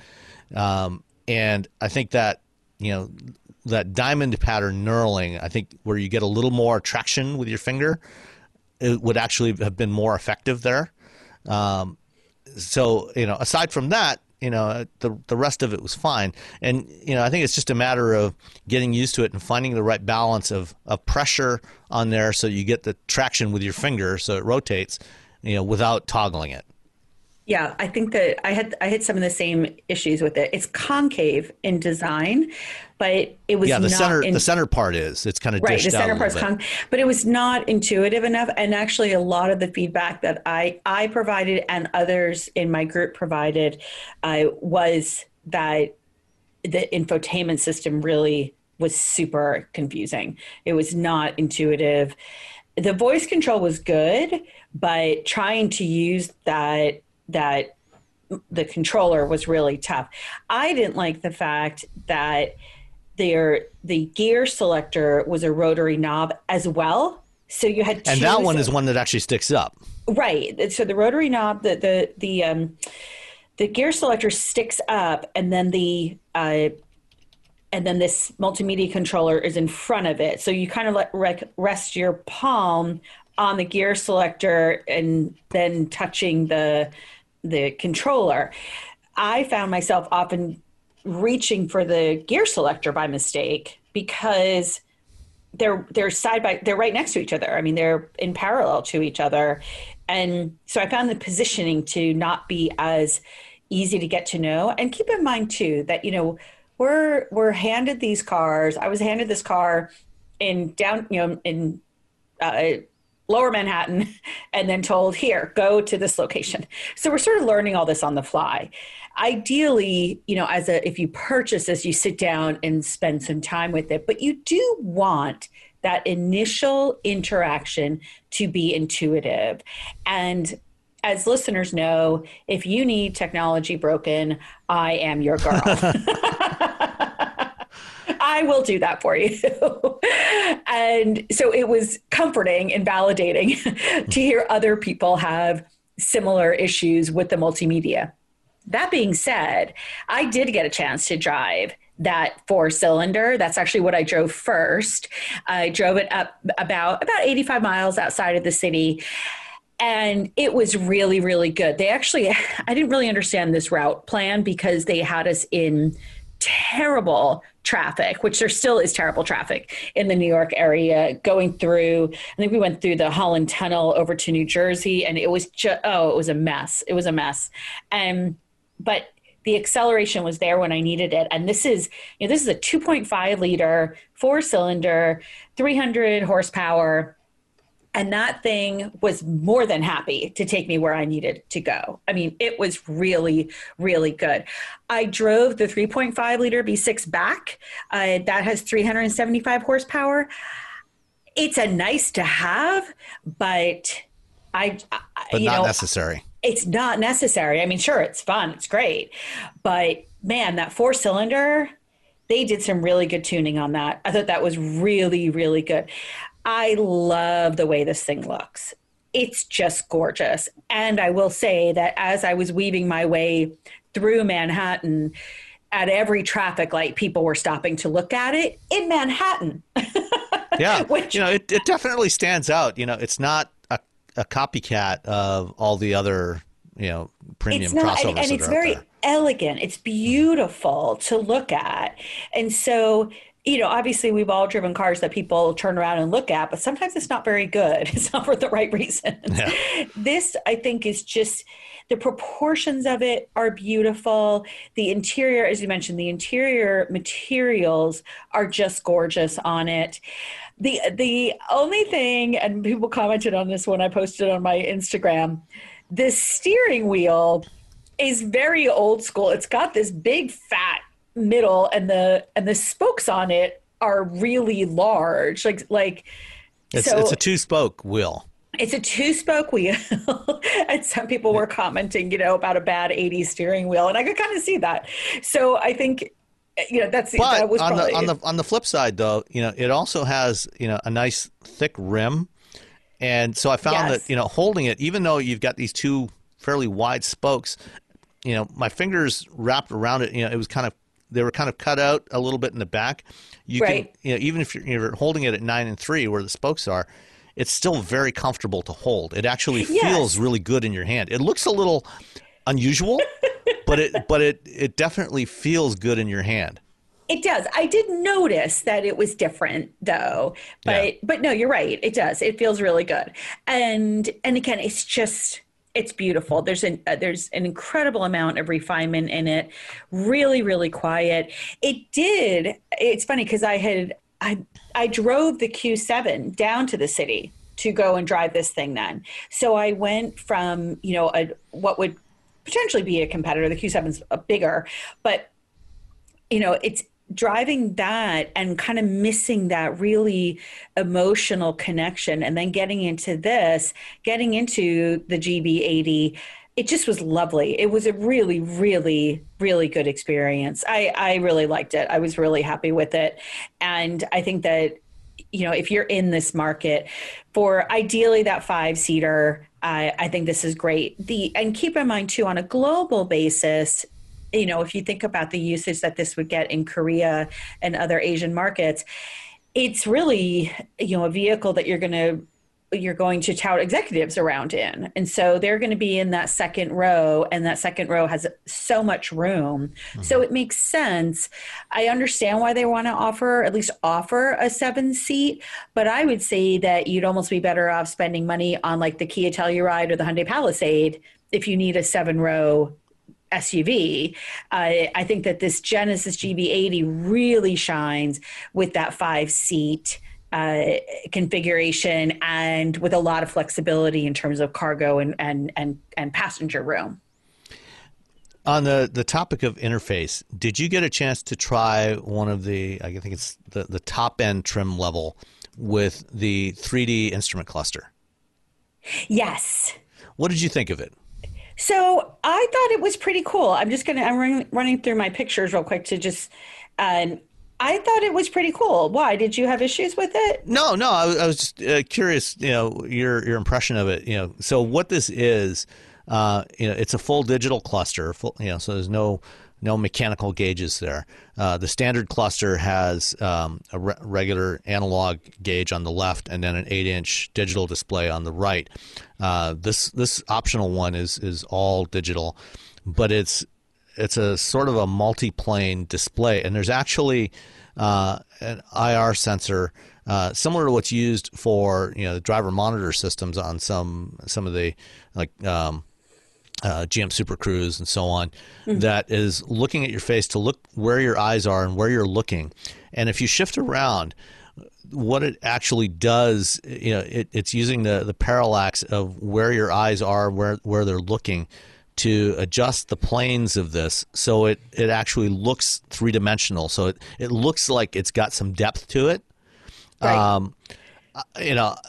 It's I'm not sure how useful it actually is. It's kind of neat to look at, and the interface is very attractive. It's a really nice design.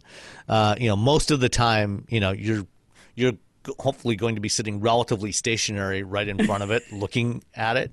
So you're not hopefully shifting back and forth too much while you're driving.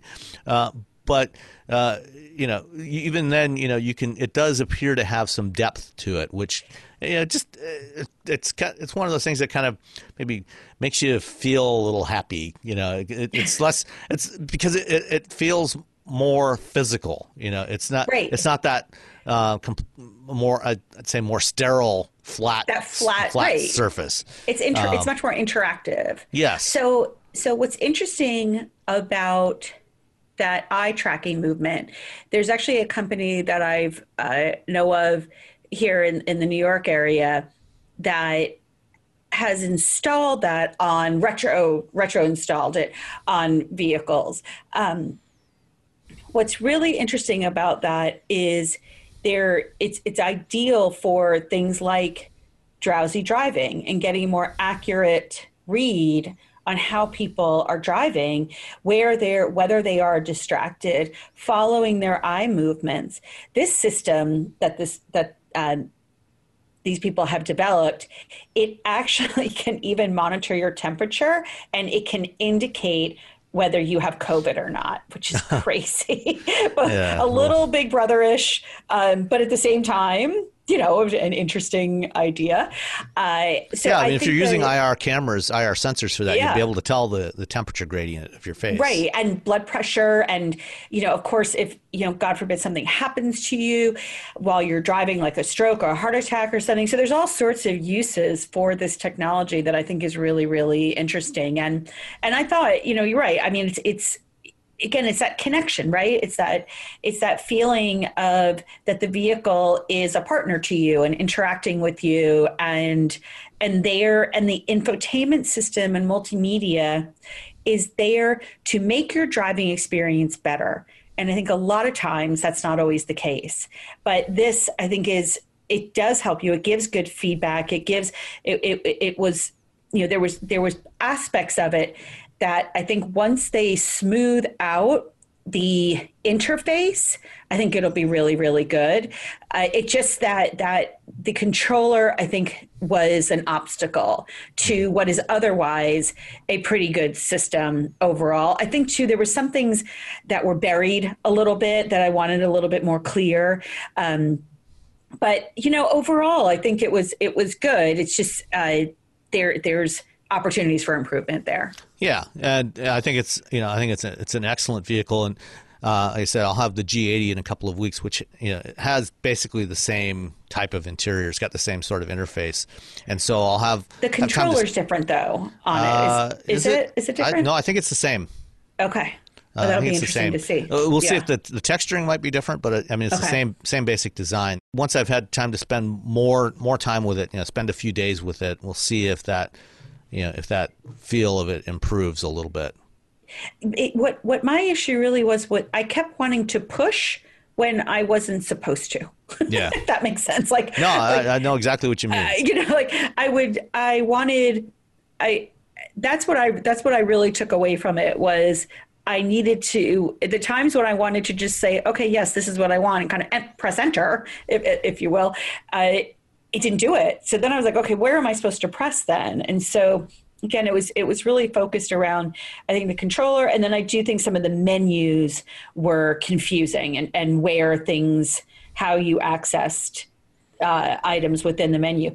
The look itself, it has this sideways tablet look, and it is kind of, it's not integrated into the dash. It is kind of set above the dash, but not in it didn't compromise visibility or anything like that. But yeah, I think that it's not terribly tall. It's right. It's very much a very widescreen display. Right, exactly. So, again, it's certainly not a reason not to purchase, but I do hope that they take some feedback and maybe simplify some of the interactions with the multimedia. But otherwise, I think it's just a stunningly beautiful vehicle. Yeah. One other thing I want to touch on this vehicle was some of the improvements they made in the driver assist systems.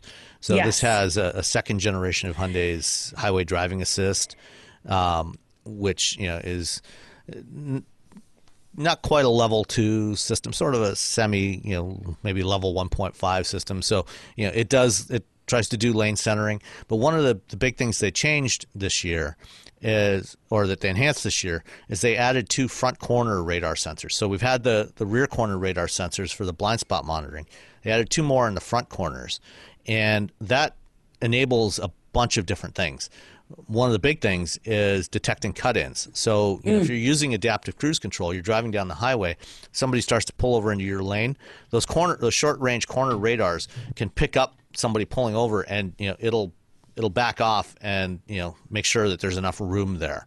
It interacts more like a peripheral vision. Yes, exactly. And another thing that it does is as you're driving down the highway, if you're passing a wide vehicle like a semi, normally it will try and stay pretty much in the center of the lane.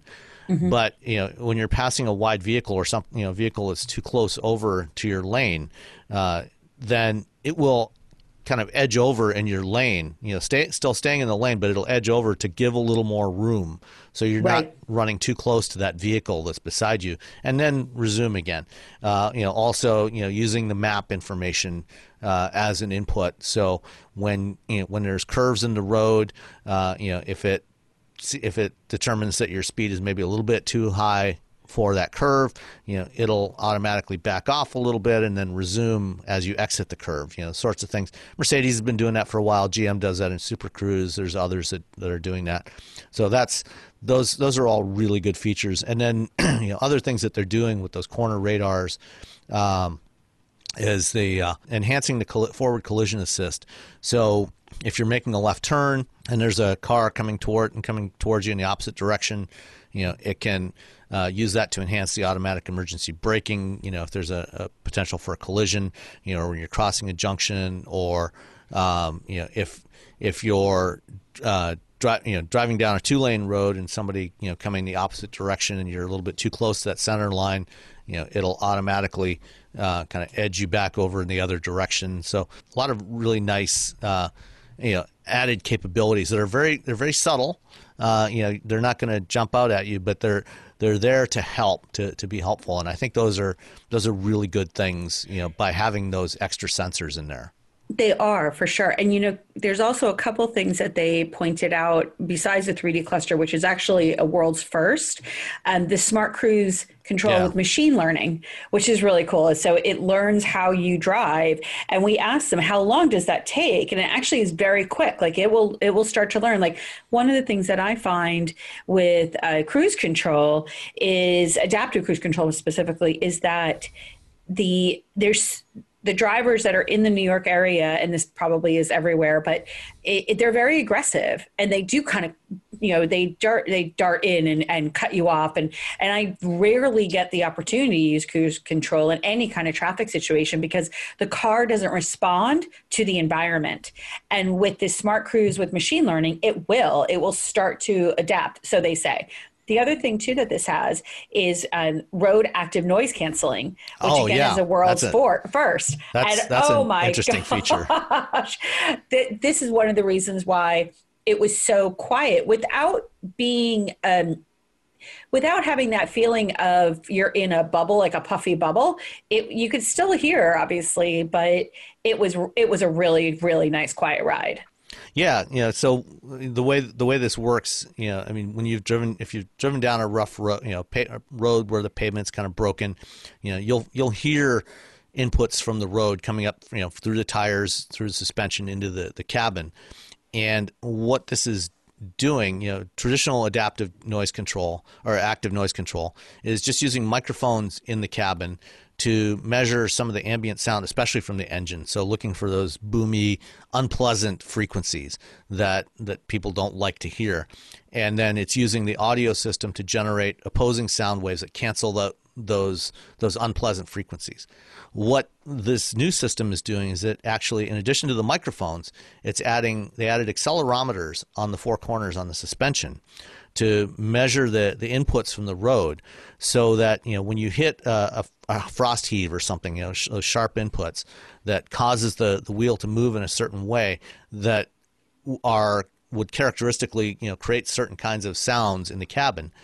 They use that information, feed that in, and also generate opposing sound waves to cancel out those sound waves. So it's not making a completely silent environment, but it's creating a very comfortable, refined, serene environment. So it's very, very quiet and relaxed in there, but you can still, if there's an ambulance coming up behind your emergency vehicle, you're going to hear that. You're going to hear somebody's horn honking, things like that. But the things that you don't want to hear just kind of magically fade away into the background. It's really impressive. It worked really, really well. I always like bringing up something and then letting you explain it. Well, it's funny, I was, after I drove it, I was talking to the Genesis guys, and I said, first thing I told them was, this is the vehicle that the folks at Cadillac should be benchmarking immediately. They should get their hands on one of these and benchmark it for NVH. No, you're right. Because it's so good in so many ways. And especially in ways that we've complained about for Cadillac, the NVH being one of their challenges. No, you're absolutely right. You're 100% right, Sam, because it is something that we bring up a lot, because luxury, quietness is part of the luxury experience.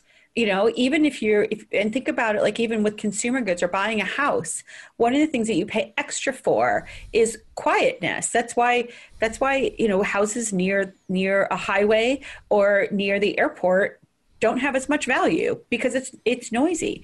And so when you get into a vehicle that you've spent a good amount of money on, you want that quiet experience. And speaking of money, I thought the price points on this were really, really good as well. So the one that I drove both of them, the 2.5 liter all-wheel drive starts at $48,900, which is crazy. That's the rear drive. That's rear-wheel drive. Yeah. The one that I drove was all-wheel drive, fully loaded, for $63,800, destinations $1,000 and $1,025. So $64,800 for a vehicle that is absolutely jam-packed. I mean, that is just, those kinds of numbers are really, really stunning, I think. Yeah, and even the fully loaded, the 3.5 only comes with all-wheel drive, so there's no rear-wheel drive V6. Right. The Prestige, the 3.5T all-wheel drive Prestige, is $71,000 before the delivery charge. And you don't even need that one. Yeah, it's a great value. I mean, if you want that cool 3D cluster, you have to go for that one. Okay, you're right, because that was on the way back. Yeah, but okay. even the advanced, and if you want the third row seat, you have to get the Advanced Plus, which is $65. But the Advanced at $64, $350, has most of what you want in there, including that Lexicon premium audio system. I mean, that is just, and the heads-up display. Yeah, and you're absolutely right. This segment is really crowded with competitors. There's a lot to choose from here, and I just think that while Genesis is late to the party, they do have a really, really nice dress on. Yeah, absolutely.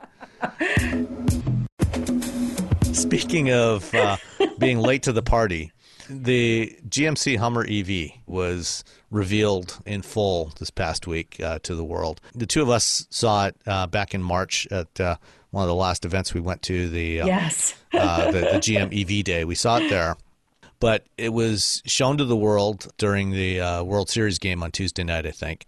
And then Wednesday morning, they did some media briefings where we got a little more detail on a bunch of stuff. At launch, there launching with just one version, the Edition 1, which has all the goodies in there. And for the first year, that's the only one that's going to be available. What they're not saying is how many of them are going to be available, although they are sold out. So the Edition 1, which is the first year model, they've got reservations for all of those now. So if you want one now, you're going to have to wait till 2022. This is coming out about a year from now, a little less than a year from now. The Edition 1, 1,000 horsepower, 3 motors, 0 to 60 in 3 seconds, $112,000. Well, you forgot the crab walk. Oh, and crab walk, yes. So, it's interesting. I was talking to Peter Valdez de Pena from CNN later that day on Wednesday after the briefing, and a lot of the features that are in here, things like the air spring suspension, the crab walk, are actually technologies that have been around for a while. They're not necessarily new technologies, but they're using them in new ways. Like the crab walk, GM offered 4-wheel steering or quadra-steer system on their full-size pickups in the early 2000s. Oh gosh, I remember that. From about 2003 to 2005, and they discontinued it because nobody bought it. But it was actually a really cool idea because when you got a big full-size pickup truck, those things are a pain in the ass to maneuver. And I would think that there's got to be military vehicles that do this as well, right? Oh yeah, and I mean there's. It's not like it's new technology. There's been the first all-wheel drive systems came out in the early 90s, or all-wheel steering systems, I mean. Honda had one on the Prelude, a mechanical system on the Prelude, starting around 90 or 91. And there were various vehicles that have had it over time, including the Cadillac CT6 offered an all-wheel steering system. And typically the way these work is at low speeds, they do counter steering. So the front and rear wheels steer in opposite directions. So that gives you better maneuverability, really tight turning circle. And I guess in the case of the Hummer, it's going to have like a 37-foot turning circle, which for a big truck like this is very impressive.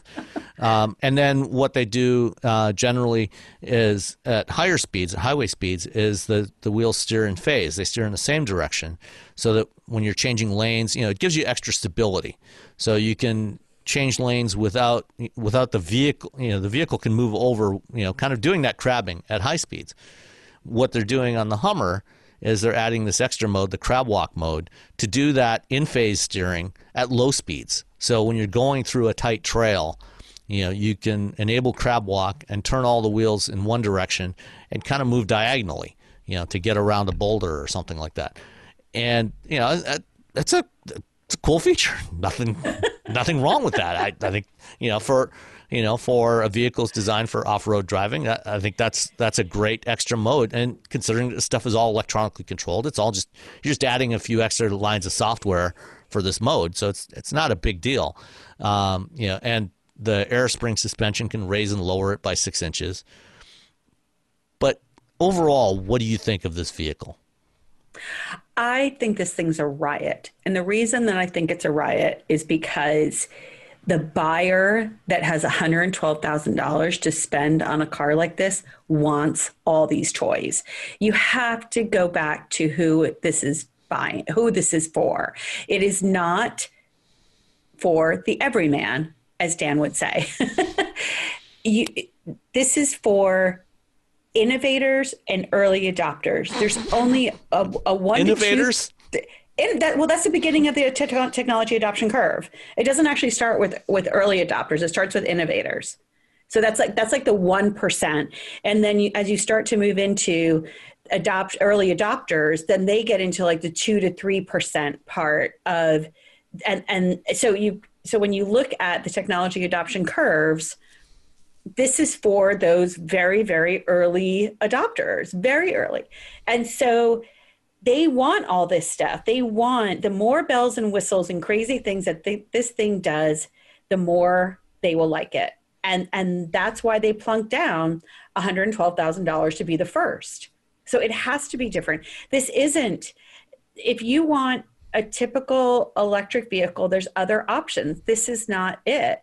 So I think it's a riot. I mean, my friends, Emmy Hall, she just competed in this Rebelle rally, and they had the Rivian, and they competed with the electric truck, in the electrified class of the Rebelle. And I look at this thing and I think I want to drive that in the Rebelle next year. But I think that, this is the right type of, if you're going to put out a Hummer EV, this is what you put out. To me, I look at this thing and the more I think about it, this is for those guys that, are feeling insecure about themselves. Not. It is. That's what Hummers have always been. Yeah, but this is more than that.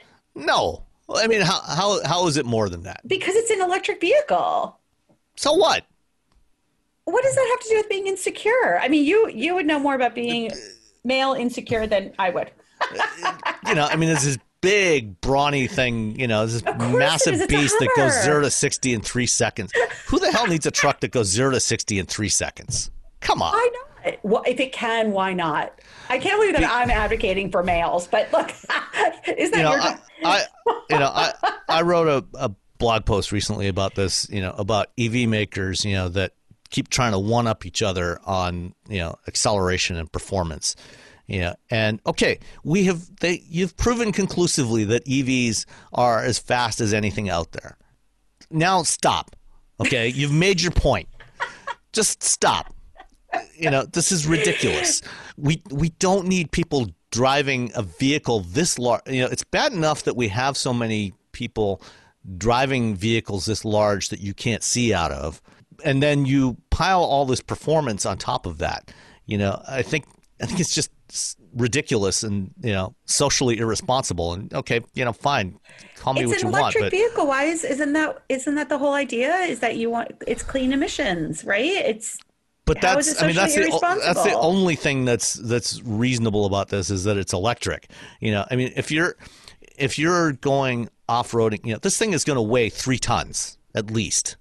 This is going to be at least a 6,000-pound vehicle. Yep. And it's huge.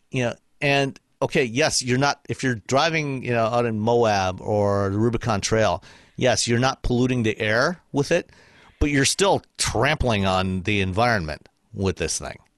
Well, that's the reality is that most people that buy these things are never going to go anywhere near those trails anyway. So they have no business owning something like this. I don't know. I mean, first of all, they're not going to be building 200,000 or 300,000. These, right? There's going to be a few thousand of these at most. Yeah. So it's going to be, there is that aspect of it, and there's a lot of stuff that we don't need that people still buy. So need is very, very relative. And I just think, I think it's a lot of fun. I mean, I just pulled up the technology adoption curve. 2.5% of people are considered innovators and 13.5% are considered early adopters. So I do think that, you're looking at a small percentage of the marketplace, but this isn't a vehicle for every man. That's not the purpose of it. And, any more than like the Ford GT is built for every man. That's not built for everybody either. And so I think this is a fun way for GMC to showcase its EV capabilities. Because keep in mind too that GM really needs to make a mark in a world. If in fact we go in 15 years and California bans the sale of new gasoline vehicles, GM has to be part of that conversation. So from a corporate standpoint, I think that this is an important vehicle so that people start seeing GM as a technology leader as opposed to a legacy automaker. So strategically, I think this is an important vehicle for them. And I understand why they're doing this as their first of their new generation of EVs. First of all, using Hummer. Hummer was the brand that epitomized the anti-green movement. In Absolutely. the late 2000s. This was the vehicle that environmentalists were going to dealerships and going in subdivisions and vandalizing these things because they were using so much gas. And to now have this vehicle be, the standard bearer for a new generation of GM electric vehicles, it's an interesting play on that. And certainly I would love to have been in that meeting. I would have loved to have been in that meeting when somebody said, "Let's make Hummer EV." And well, one of the interesting things about the briefing is, they started this project, beginning of April 2019. So they're only 18 months into this, which I think almost certainly is a somewhat misleading statement, because I think that while they probably greenlit the Hummer and started working on the Hummer version in April of last year, they have been clearly working on this platform and these battery electric vehicles, these battery systems and drive systems, for several years. Yeah, it doesn't mean the engineering was started 18 months ago. Yeah. So, what they started was, putting this new top hat on this platform 18 months ago. And, it'll be roughly 30 months by the time it gets into production next year. And my guess is that, even though in the first year of production, we're only going to see the Edition 1, even the later versions, the base version, which is going to cost $80,000, isn't coming till 2024. Right. I think that probably by the end of next year or early in 2022, we're going to see a Chevrolet pickup based on the same architecture that is going to be much more affordable. That's going to be the volume vehicle, not this vehicle. This is the Halo. So I don't know if this would be too cannibalistic. I think that Chevy is I'm still thinking about those early adopters and these people who was going to buy a working man's EV truck. And I would like to also see them put it under the GMC brand. And again, I know there's some conflict because technically this is Hummer GMC or a GMC Hummer. But if people want more of a practical version of this vehicle, would GMC also? Oh yeah, I'm sure there'll be a GMC as well. So yeah. And again, I'm just thinking of who buys electric vehicles. A lot of the work I did in Saudi Arabia was centered around who buys electric vehicles and who doesn't. And so, I think one of the reasons that Tesla's been so successful is, despite all of the other issues that go along with it, is because they are building a car for these innovators and early adopters with a feeling of premium and luxury. So I think that I'd love to see this technology expanded across more GM products, but I do think that you have to be strategic and understand who's in the marketplace, even in 2024, who's going to be in the marketplace. It's only a couple of years away. So, I think that from a consumer perspective, they've done a good job of getting this vehicle with all the bells and whistles, with a high price point, because early adopters, they don't buy Chevy. That's what we've seen. They buy. Yeah, they've had the opportunity to buy the Bolt for 4 years, and they've stayed away in droves. Exactly. So let's try this strategy and go for it. Yeah. No, I mean, purely from a marketing standpoint, I totally agree with you. I think that this was the right thing for them to do, but from any kind of rational standpoint, this vehicle makes no sense at all, and nobody should buy it. Yes, but that's why you're the engineer and I'm the marketer. Exactly. Yes, you're exactly right there. And with that, let's move on to some listener questions. So first up from Chris Meisenzahl. Sorry if I butchered your name there, Chris. Team, I'd love to hear your thoughts on the 2020 and 2021 Toyota 4Runner. I realize the drivetrain is super old, but that seems like both a strength and a weakness. Strength being that they're so crazy reliable. And they, of course, between the weight and the old drivetrain, they get horrible gas mileage. I definitely don't need one. I'm not going to argue there. But as I get into middle age, I kind of like the idea of day trips and long climbs with my dog into the Adirondacks and the Finger Lakes. We're in western New York, and of course we get a ton of snow and bad weather. I have to think that they're really overdue for a major redesign in the next couple of years. Seriously considering leasing a 21 TRD off-roader and then deciding in 3 years whether to buy it or walk away. What do you think? I think you've driven the 4Runner more recently than I have. So. Yes, I have. As I recall, I had it over July 4th weekend last year, and I thought it was classically old school in the best possible way, if that makes sense. One of my girlfriends, actually my friend Lorraine, who I spoke with, I talked about earlier, she moved back from Australia back in 2002, I think it was 2004. And she bought a Toyota 4Runner, and I am pretty sure she still has that vehicle. And it's gone. She moved out to Montana. She was in Indian Health Services as a physician there for 5 years, imported her husband from Australia, and they were out there, and they drove that 4Runner. It still has the Moose Guard, which actually has saved her life on a number of occasions because she did hit a moose, in fact. And so, this thing has been through it, and continues to run. It just won't die. When I had the 4Runner last year, I had a lot of fun with it. First of all, you can fit a ton of stuff in it. We fit these 2 big club chairs that my mom had and that we were moving up to my sister's summer home in northern Massachusetts. And they just slid right in. I mean, it was kind of like, okay, we can fit one. And they're like, wait a minute, we can fit 2 of these things. And these are big, rounded arm chairs. And it's so old school. There's a level of authenticity that I think is hard to get in other vehicles. So I think you can't kill it. I think it's a lot of fun. So what you're saying is it's not quite as refined as a Genesis GV80. It's not quite as refined. But that's not what, if you're throwing your dog in there, if you're going up to the Adirondacks, by all means. Lorraine, by the way, lives in Middletown, New York. So, New York is huge, obviously, but she's in that area as well of, doing all sorts of off-road fun things with this thing. I think that my accounting background comes into play, though, when I say that financially, I do think that you have to watch the numbers when it comes to leasing and then purchasing.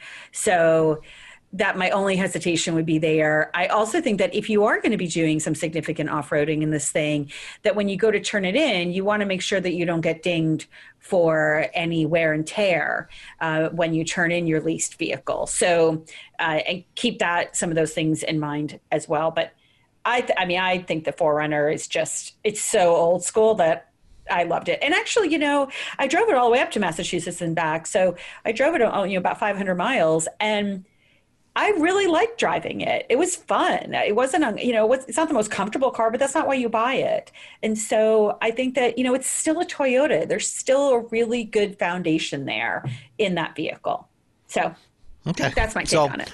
So Chris, if you like the 4Runner, get one, maybe lease it and make up your mind in 3 years what you want to do. Because you're right. Probably by that time, there will be a next generation 4Runner. Maybe not. Yeah, I think the leasing idea, I would explore that a little bit more. Okay. If it's a payment issue, okay.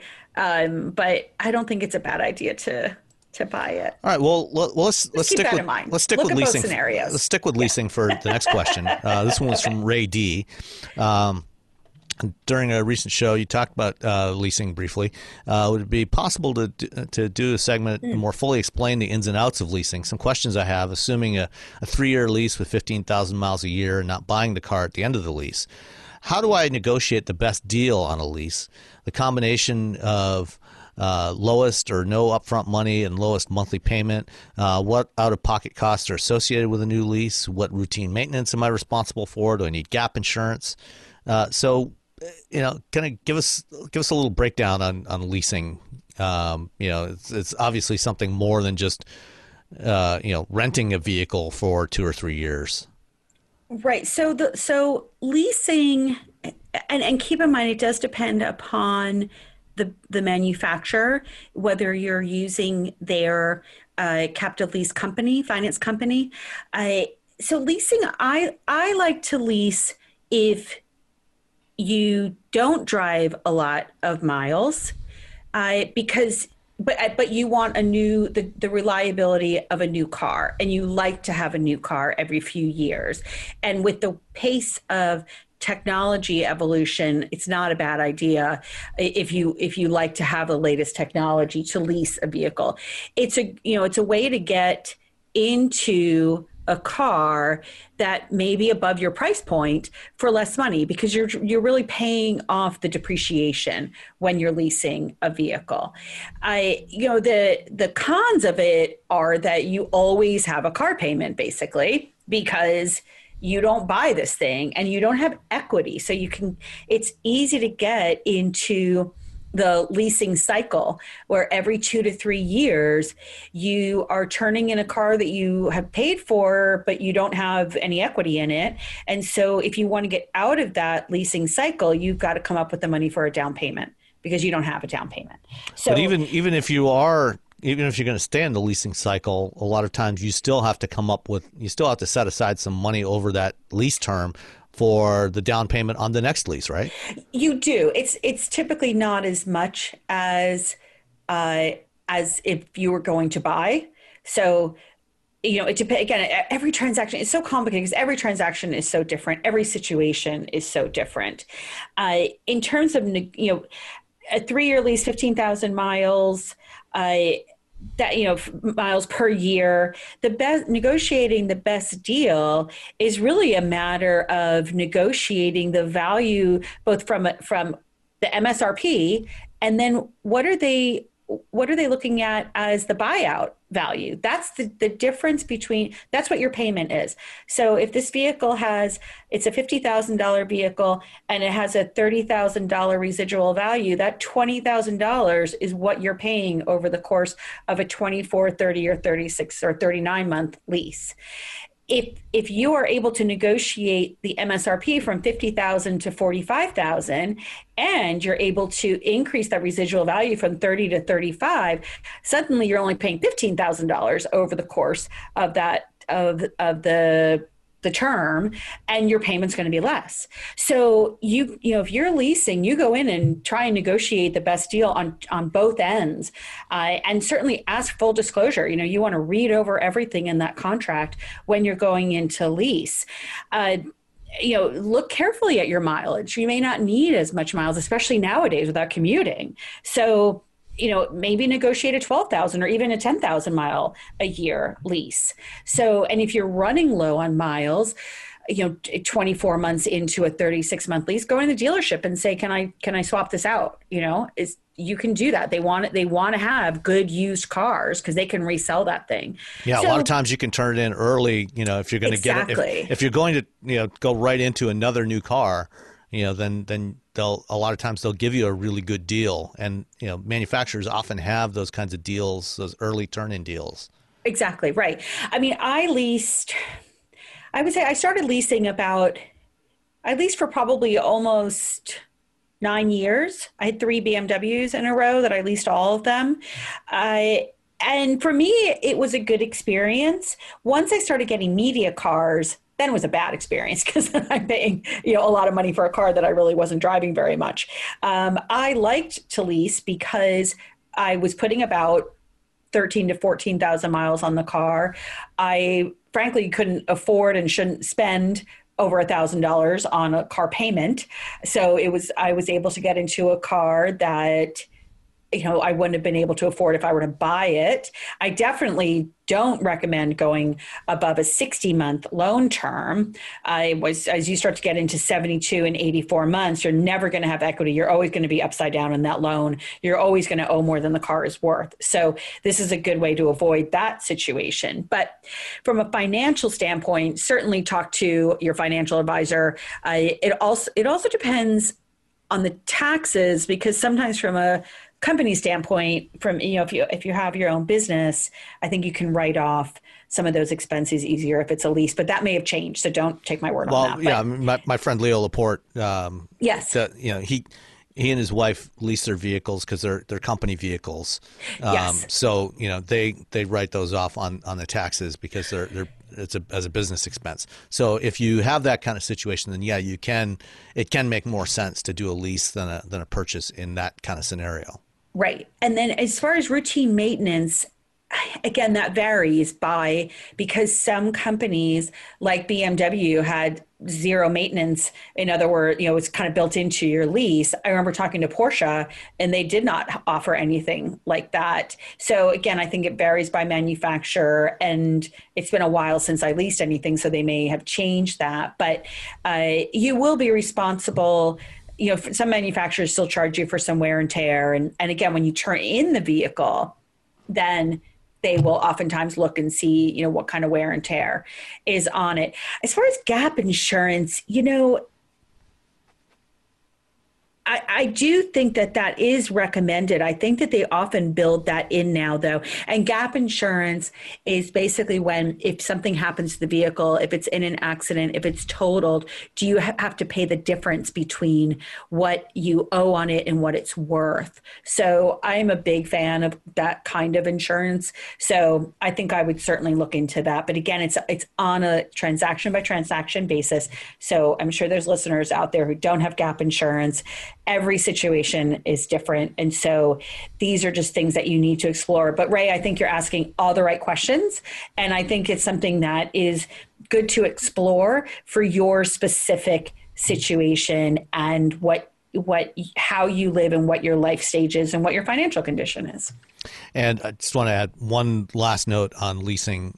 If you're looking to get an electric vehicle, leasing can actually be probably the best way to go if you're getting an EV, because you mentioned earlier, the technology is changing. It's certainly changing for EVs.